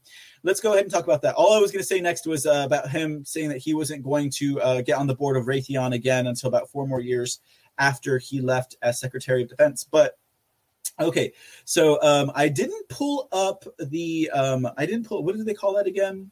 Whenever there's like, I didn't pull up the drop, right? But the 10th Mountain Division was a pretty big thing for patriots, especially in the Q circles. And I refrain from using the word Q anon because, anyways, but in the Q circles, people who were following the Q boards and stuff like that. Now, like I said, I didn't pull up the drop. I thought about it, but I guess I didn't have enough time. But this is the one where they're talking about, it mentions the 10th Mountain in there. It mentions Castle Rock. Maybe some of you guys remember that drop or whatever. But when this happened, a lot of the people that I know, they were like, and this is pre-inauguration, obviously, they were like, that's it, man. We got the 10th Mountain in there. The 10th Mountain's going to do it. They're going to be the ones that they're going to arrest everyone there. Biden's going to be there. Obama's going to be there. Bill Clinton's going to be there. Bush is going to be there. They're going to arrest them all. It's the 10th Mountain Division to save the day. All right, we got the 10th Mountain Division, ladies and gentlemen. And then I was like, okay, so tell me a little bit more about this 10th Mountain Division. Well, come to find out, this man here, Lloyd Austin, actually used to be the commander of the 10th Mountain Division. I found that out probably days before the inauguration. And, I've never been the one to get on the bandwagon like that. Now, I mean, I have sources that will tell me certain things that I'm like, yes, and that's because, like I said, I trust my gut. So I trust my sources. And again, these are not, government insiders or whistleblowers. These are just people who know things and report things. And I just happen to have the ears to hear these things. But when I heard that this man had been a commander of the 10th Mountain Division, something just did not feel right about that to me. And indeed, as it turns out, prior to the inauguration, not only was it decided that the 10th Mountain Division would be present. Now, I'm telling you guys, the 10th Mountain Division was present in Washington, D.C. during this inauguration. Now, also, of course, we had the National Guard. Now, snooping around the net, and I didn't bring these clips up for you guys, there were very short videos of people who had filmed the National Guard that was there on the scene during the inauguration, and they had 10th Mountain Division patches on them. They look like this. I think I have it here. Where are they at? Yeah. Oh, it's blown up beyond compare. So yeah, there's your 10th Mountain Division patch. So that was seen on National Guard troops there. I had gotten word that 10th Mountain Division would be there. And also, I swear, guys, I went back and I looked at it, but I swear they thanked the 10th Mountain Division for being present at the inauguration. Maybe I didn't find the right clip or part of it, but someone thanked them from the podium. And that's when I kind of, in my head, and again, this is just me and my analysis. You don't have to take it for its word. You can take it with a grain of salt. That's when I got into my head that, oh, wait, we may have drained the swamp from politics and other things, or it's draining, but we have not even touched the military-industrial complex. And so that's when I start to think to myself that this was going to start to open up that door where we can see who the players are within the military and the armed forces that are actually part of the swamp, or worse, whomever it is working for. It may be worse than Soros. It may be worse than, I don't know, the good old bankers, right? We don't know. For all we know, it's a group of 5 or 6 rogue generals that have their own little committee and group and party going on that is running some other business, because the military-industrial complex is, after all, a large apparatus, and it is controlled by a lot of these interests. But days before the 10th Mountain Division and the inauguration, was set to be at the 10th Mountain Division, I found it kind of interesting that we had Vice President Pence at the time actually go and speak to the 10th Mountain Division. So here we have a man who I never trusted Pence. To me, he was always the LBJ of the Trump administration. He was always meant to take over Trump's place and move all of their plans forward should Trump have been assassinated. That's the way I viewed Pence. Then we have him speaking to the 10th Mountain Division, he and his wife. So I am actually going to play a bit of that clip of then Vice President Pence. I always thought he had a big old round Gerber baby head. Anyways, so, all right. So I'm going to play a little bit of this. I hope you guys can stomach it. But just so you guys can see, he was there speaking to the 10th Mountain Division, whom I think might be the controlled wing of the deep state for the military. Something like that. Just my thoughts. Take them for what they're worth. Listen to your gut. 4 years ago, we inherited a military that had been hollowed out by devastating budget cuts. Our troops hadn't seen a significant pay raise in nearly a decade, and there were reports that readiness was even being impacted with a lack of equipment and supplies. Our NATO allies weren't meeting the basic commitments they'd made to our common defense. And in the Middle East, Iran was resurgent. And the terrorist organization ISIS controlled a landmass larger than Pennsylvania. But under the leadership of President Donald Trump, we've rebuilt our military.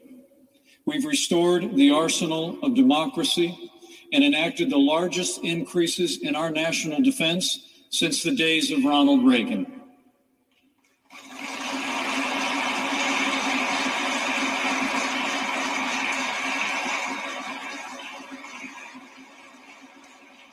And with the support of our allies in Congress, we're once again giving our soldiers, sailors, airmen, Marines, Coast Guard, and Guardians the resources and the support that you need to accomplish your mission and defend this nation.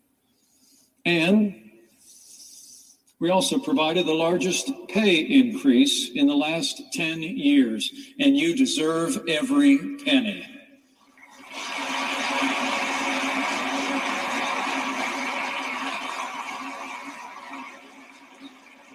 Now, let me say, none of that would have been possible without the strong support of leaders in the Congress of the United States. And here at Fort Drum, it's important for me to tell you, none of that would have been possible without the strong support of Congresswoman Elise Stefanik on the Armed Services Committee of the House of Representatives. Would you join me in thanking Congresswoman Stefanik for her strong support for Fort Drum and our armed forces? See, now he brings up Stefanik, and we all know that she took over the place of loser Liz Cheney there, right? Guys, we have to watch and see what these people are going to do, but I always feel like they put these people into a place for a reason.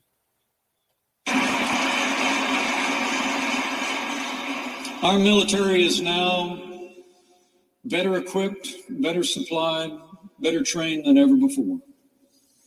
We've upgraded our tanks, our artillery, our rocket systems. We've bolstered our fleet of attack helicopters and fighter planes. And with that strong commitment to our national defense and a willingness to use American power to advance American interests, our allies have stepped up as never before. Since 2016, our NATO allies have increased their contribution to our common defense by more than $130 billion.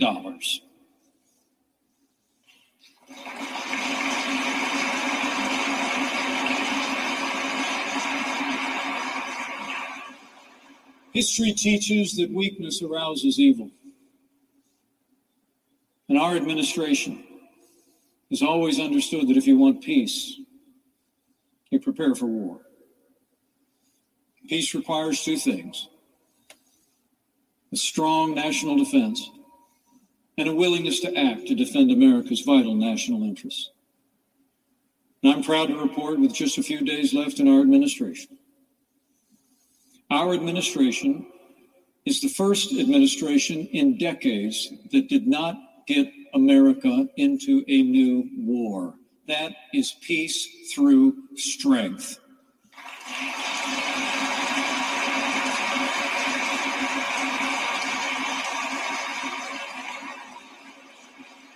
And with that strength and with the valor of the 10th Mountain and our armed forces around the world, we've taken the fight to radical Islamic terrorists on our terms, on their soil.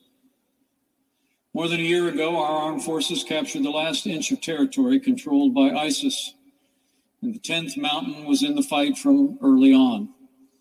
U.S. forces crushed the caliphate and took down their leader without one American casualty. And during these past 4 years, we've stood up to the leading state sponsor of terror as well. Withdrawing from the Iran nuclear deal, we've strengthened our alliances in the region and isolated Iran as never before. And when the most dangerous terrorist on the planet threatened to do harm to American forces, we acted. And Iran's top general, Qasem Soleimani, is gone.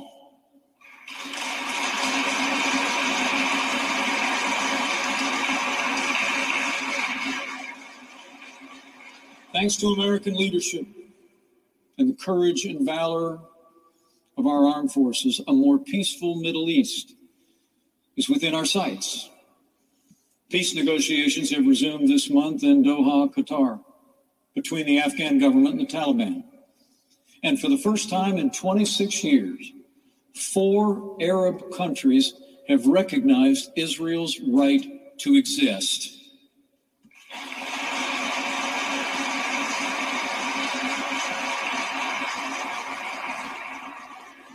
So whether it be in the global war on terror or manning the ramparts of freedom in Europe, The men and women of the United States Army have been at the tip of the spear, and you always will be.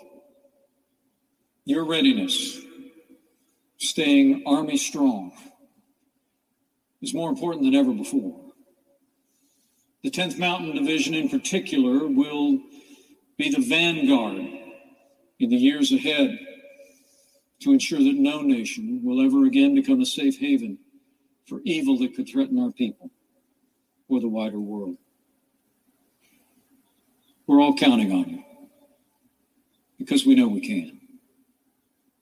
So on behalf of your Commander-in-Chief, let me offer you this admonition. In these challenging times across the wider world, be vigilant. Mind your mission. Respect the unified chain of command.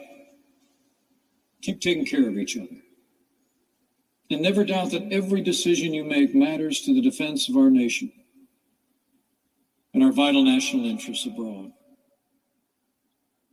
Give America your best every day in the very best tradition of the 10th Mountain Division. Okay, I'm going to pause there. I hear double speak whenever I hear things like this, guys. Like, we're depending on you because we know we can. Mind your chain of command, all that stuff. And it's almost as if to me, would we have to look into more of the history of the 10th Mountain Command? How did they use, how is this one particular division been used before? They were there post 9/11 as well. But then you see who goes and speaks to them, who's in charge of them and stuff like that. So that's kind of where I start to put some stuff together in my own head. And that's where my gut kind of tends to go with stuff like that. But I can show you guys where the 10th Mountain Division is nowadays. And hey, I'm just going to give a quick shout out to Loyal to the Foil. Hey, girl, what's up? I will see you in a little bit, most definitely. Thanks for stopping in to say hello. But check this out, guys. This is where the 10th Mountain is right now. It may not surprise you. It may not surprise you at all.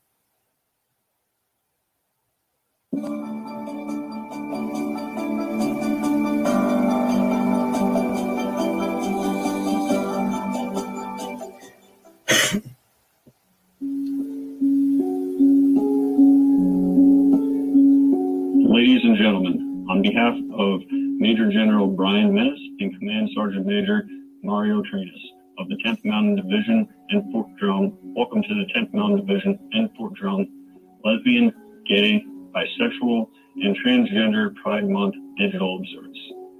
The theme for this year's Pride Month observance is You Are Included. The first Pride Month celebration in the Department of Defense was held. Whoa, what's going on here?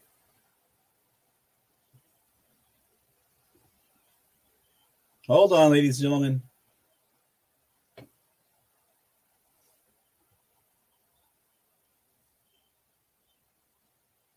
What?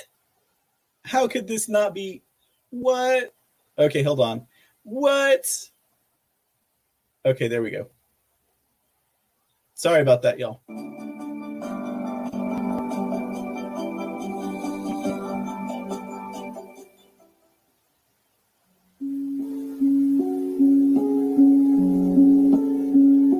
Ladies and gentlemen, on behalf of Major General Brian Menace and Command Sergeant Major Mario Trinas of the 10th Mountain Division and Fort Drum, welcome to the 10th Mountain Division and Fort Drum lesbian, gay, bisexual, and transgender Pride Month digital observance. The theme for this year's Pride Month observance is You Are Included.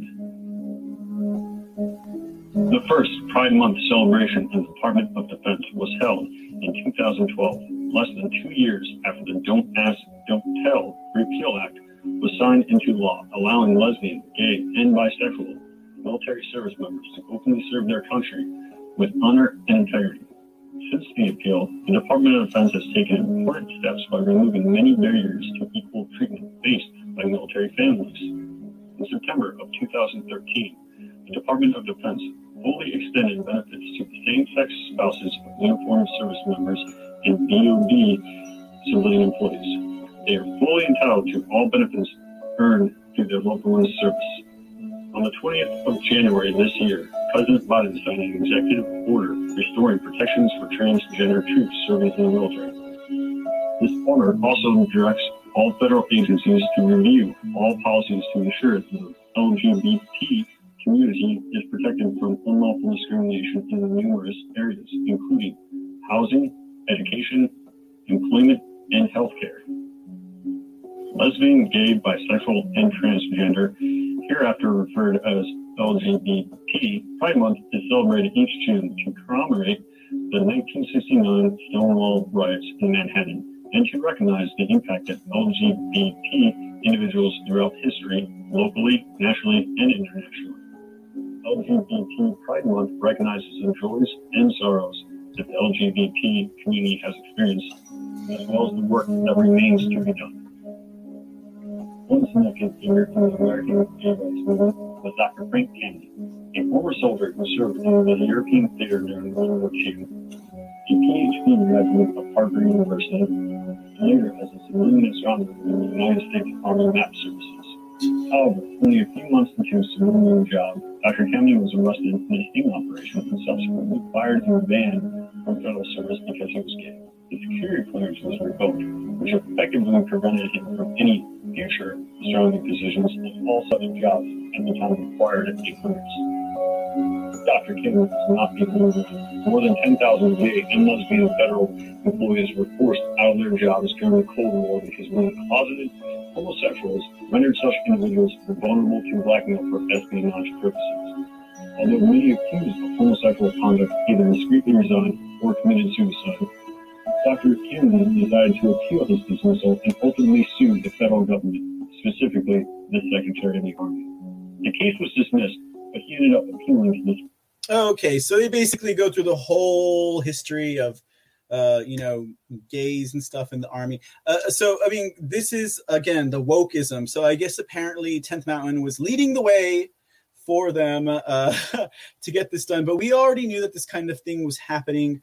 Now, again, I see some comments, nothing against people doing what they do. But again, that's not what our primary focus should be when we're talking about protecting our country, serving our country and stuff like that. It shouldn't be about whether or not we're going to chop off our wee-wees or, whatever. Like that's something that we also see that's been coming back as we saw recently that they're, again, talking about having the VA pay for these kinds of things. Again, these are things that we shouldn't have to pay for ourselves out of our taxpayer money, especially that's not what is there for. But now, so this is that's kind of where they are now, apparently, and that's where they are leading this country. So I'm sure Pence knew a lot about what he was saying when he was talking about how they would lead the way in the future for the armed services, the 10th Mountain Division. So now we can start to talk a little bit about some of the steps that Lloyd Austin and his cabinet per se has taken towards the previous administration of Trump, and also where they're moving forward. Like we saw in that opening slabo there between he and Matt Gaetz, this whole thing about critical race theory. So what is that all about? What's going on there? So let me see here. Let me go and put the man back on the screen. Boom, there he is. All right. So to start, after he had been confirmed, General Lloyd Austin, one of the first moves that he made was to strip several of 100 appointees from their posts at the Pentagon advisory boards. Now, that was a big deal. So we're talking about people who may have been Trump appointed, people who had been serving, patriots and stuff like that, which also goes into something that happened a little bit later on when he actually put a freeze. He put a stand down command on all the armed services so that they could take a day to mull over extremism and what that meant to them in their respective units and stuff like that. But in regards to Lloyd Austin stripping hundreds of appointees, it said that his goal was to purge the Department of Trump loyalists who were appointed to various advisory boards at the last minute. It says here, Lloyd Austin also called for an immediate suspension of all committee operations while the Pentagon conducted a review of 42 advisory committees. Lloyd Austin said in a memo to the department, advisory committees have and will continue to provide an important role in shaping public policy within the Department of Defense. That said, our stewardship responsibilities require that we continually assess to ensure each advisory committee provides appropriate value today and in the future as time and requirements change. Now, Reuters actually reported that the new Defense Secretary Lloyd Austin stripped several hundred appointees of their posts on Pentagon advisory boards, a number of whom took office at the end of President Donald Trump's administration. The appointees include Anthony Tata, a former acting senior defense official who in 2018 called former President Barack Obama a terrorist leader and was placed on the Defense Policy Board on January 19th, the last full day of the Trump administration. The two United States Department officials who spoke on the condition of anonymity said Austin would be asking hundreds of members of the 42 different boards to leave by February 16th. The cost of running the boards could be in the millions of dollars, one official said. And then, of course, we had the stand-down order. We'll run a short newscast on that real quick so you can see if you guys don't remember. The new Secretary of Defense, General Lloyd Austin, taking some strong action to tackle extremism in the ranks of the military. NBC's Chief White House correspondent Kristen Welker has details on that for us. Kristen, good morning. Hi, Craig. Good morning to you. This is a really remarkable development. Defense Secretary Lloyd Austin announcing a military-wide stand-down order over the next 60 days to allow each branch of the military time to discuss white supremacy and the threat of extremism throughout their ranks. Now, this is a direct response to the attack on January 6th against the Capitol, when rioters, including some current and former members of the military, stormed the Capitol. The Pentagon press secretary called that deadly incident a wake-up call, Craig. In the stand-down order, how exactly will this work? What will it look like? Well, Craig, look, this is essentially a pause that gives service members a break in their regular activities so each command and unit can have at least a day to have discussions about this serious problem. Now, just for context here, the military has previously announced other stand downs to address other issues plaguing the military, including sexual assault and racism. During his confirmation hearing, Austin, who is the first Black defense secretary, pledged to fight against racism and extremism inside the military's ranks. Take a listen. The job of the Department of Defense is to keep America safe from our enemies. But we can't do that if some of those enemies lie within our own ranks.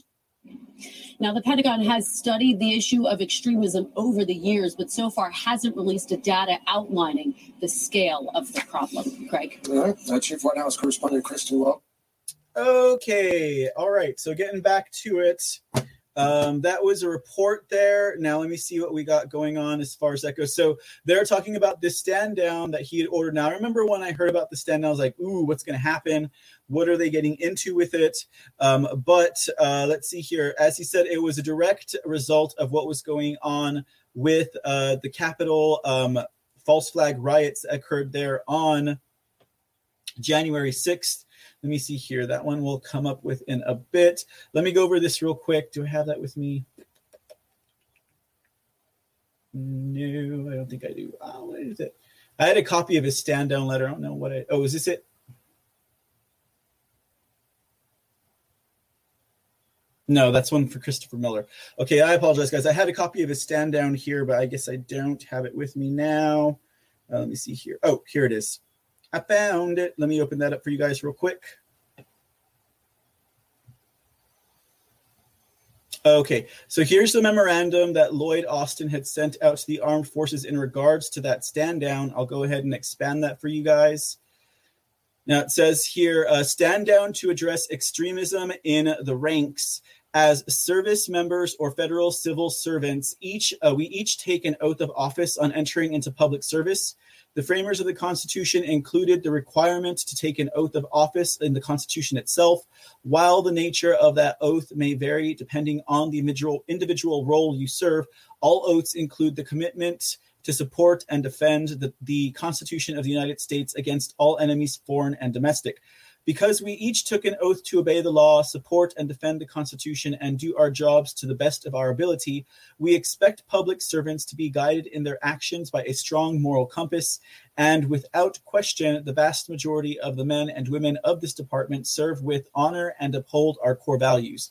Service in the DoD is a privilege that comes with added responsibilities and obligations by nature of holding a national security position or having access to the nation's sensitive information. Those responsibilities are accentuated for service members who have accepted the jurisdiction of the Uniform Code of Military Justice and added responsibility inherent to good order and discipline.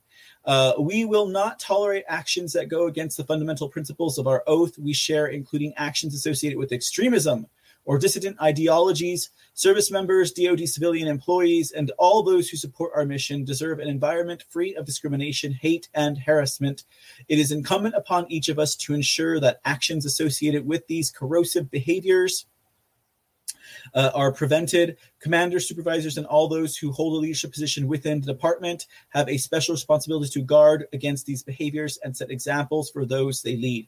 To that end, I am directing commanding officers and supervisors at all levels to select a date within the next 60 days to conduct a one-day stand-down on this issue with their personnel.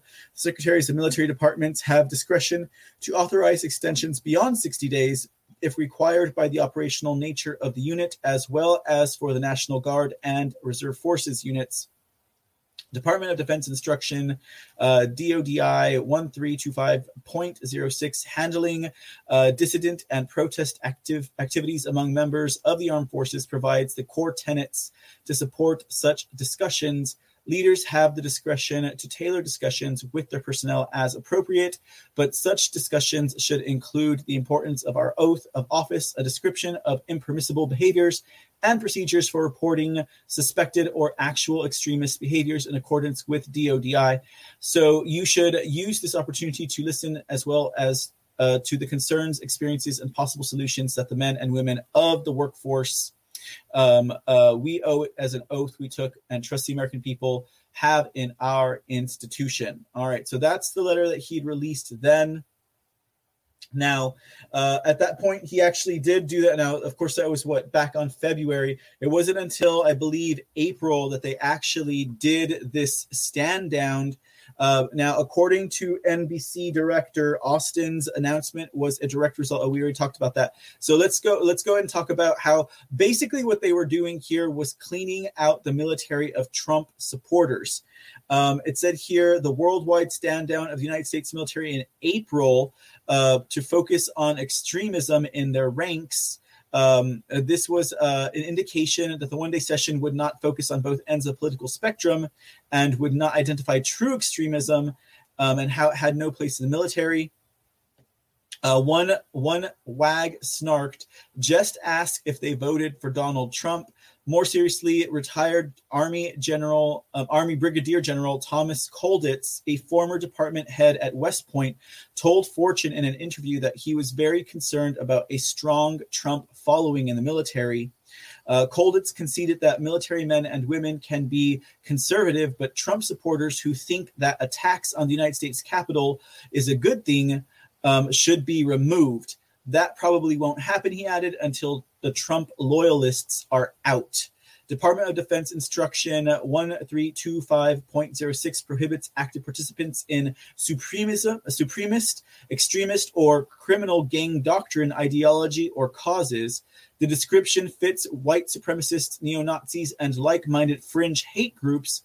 It also fits anti-fascist Antifa movement, the Black Lives Matter Global Network Foundation, led by self-identified trained Marxists and other leftist groups that instigate, exploit, or engage in violence or political purposes.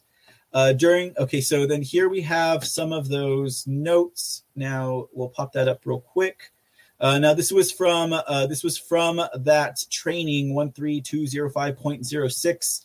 A quick overview of what it says here. Why are we here today? SECDEF Austin's February 5th, 2021 memo regarding the stand down to address extremism in the ranks. And then also down here it says Austin's February 19, 2021 video and leadership stand-down framework. The vast majority of the men and women in the United States military and those who serve the Department of Defense as civilian employees perform their duties and responsibilities with integrity and do not support racially and ethnically motivated violent extremists, including white supremacists and other domestic terrorists, such as anti-government violent extremists. However, recent events have shown that we must be ever vigilant in our efforts to identify and combat such ideology within the ranks and organizations. Interesting enough, in this scenario card that they were given, they talk about this question here.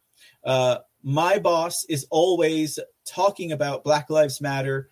Isn't that political stuff that they're not supposed to be talking about at work? It said here, advocating for or against a public policy issue as here. So here they're calling Black Lives Matter a public policy issue is authorized as long as the behavior is otherwise lawful and the advocacy is not politically partisan in nature. An example, it doesn't specifically address a political party. If the discussion makes you uncomfortable, discuss the matter with your boss or another supervisor. So here they're giving BLM a pass. Basically, now there was some notes here. So BLM is categorically exempt from criticism despite having an admitted Marxist foundation, declaring objective of de-establishing the nuclear family, nearly 100% of donations going to the Democrat Party via Act Blue, advocating defunding law enforcement, seeing multiple police killed at BLM rallies, hundreds more injured, intimidating people on the basis of race observed in countless videos, and rioting, burning, and looting, resulting in $2 billion of property damage. But according to Austin's Defense Department, they can give Black Lives Matter a pass, and that is okay to be discussed within the ranks of the armed services and whomever it is that they might be working for. So that's pretty crazy, guys. That's another thing that was going on there. So now we had, of course, this entire critical race theory thing. In another, and this was from the Federalist. I'm reading this information. It says the military academies are embracing critical race theory, which divides people with unresolvable accusations of systemic racism. Last year, a group of woke alumni issued a 40-page manifesto demanding that West Point make an anti-racist central feature of the curriculum. Action items including statements from all white leaders acknowledging how their white privilege sustains systems of racism. So it kind of makes you wonder why you have someone like General Milley wondering about white aggression and white rage. Well, this is something that we're talking about clearly here. Let's see. It also says the Navy just released their Task Force One Navy final report. The 141-page document is filled with ideologically left vocabulary, including intersectionality, disparate impact, and 338 variations of the word diverse. A 5-point TFN 1N pledge makes sailors and Marines promise to fight racism, sexism, ableism, and other structural and interpersonal biases, but it does not mention operational readiness or mission accomplishment. So that, again, ladies and gentlemen, is where we're seeing this. And of course, Lloyd Austin is at the helm of this as their leader. He's made this one of their primary objectives to combat, this extremism, as well as climate change. So that one was kind of like, whoa, because when you're talking about someone who's in that position, you're talking about waging war, preventing war, or finding a way to wage war by not engaging in war. You need a final outcome. You need a finite enemy, I guess you could say. And it's almost like the war on terror. What exactly is something as ambiguous as the war on terror? What exactly is something as ambiguous as, climate change being a factor that is a danger to our national security, So Austin signed that memo after he ordered military-wide stand-downs to address white nationalism and rid the military of extremism. So again, these are things that I just thought I would bring to the table with you guys to show you kind of what this man, who he was, what he's doing, and what he's pursuing in this role as Secretary of Defense. kind of in a nutshell, putting that there to you guys so you could get an idea of who this man is, why what happened between him and Matt Gaetz and General Milley was kind of very important to look at. And again, we're talking about a retired general, formerly working on the board of Raytheon and other such agencies, including America's Largest Steel. But then again, also pushing all of these things, stripping any Trump supporters from, committee boards, as well as from the armed forces, looking at wokeism, re-examining, where they're putting their money, transgenderism, and all that other stuff. It kind of makes you a little bit sick to the stomach. I know it does kind of me as well when we're talking about these things. But, well, ladies and gentlemen, there you have it. That was just a brief examination an hour and a half later about General Lloyd Austin and his role as Secretary of Defense under illegitimate Joe's administration. So we'll see where it goes from there, ladies and gentlemen, because we know the State Department has pretty much gone fully woke. And they're looking at doing that with the rest of the Department of Defense, the Pentagon, etc. Those moves are already being made. And we'll see it with the critical race theory and also the firing of that one dude from the from Space Force, just because he was criticizing Marx and critical race theory. Well, looks like we might have a bit of a road ahead of us. But like I like to say, that indeed can at least if we're looking at a silver lining, we can identify these people and figure out exactly what they're doing. Consider that a mixed bag, blessing or not. I try and look at the silver lining in things, but at least we know for a fact when it comes to the swamp, the military industrial complex, all of its players, those guys still have to go. They are still there. They are still in place. At least we can kind of identify some of who they are, some of the divisions that work under them or whom they might be controlling. And I was just basically trying to help paint a little bit of a picture clearer in that regard. So I hope you all enjoyed the C Report for today. My words are getting a little jumbled there at the end, but that is what I got for you guys. We will be back on the air tomorrow at 7:30 p.m. And we'll get back into some of the headlines and some of the news. I thank you all for tuning in today. Now, don't forget, in approximately 50 minutes, I will be live with Miss Loyal to the Foil over there on Loyal to the Foil's channel. So make sure you guys check that out. I'm going to skip out now. Let me get the Release the Lotto. To those of you who donated gold pills today, thank you very much for that. I do appreciate it. I won't be able to go down the list because I have to get dinner ready and in someone's belly before I get on with Loyal. So you guys have a great night. I will see you again tomorrow. If you don't stop by at Loyal to the Foils, I will definitely be there in a few minutes. We'll see y'all then. So have a great evening and thanks for tuning in. We'll see you tomorrow. This is Mr. C signing out.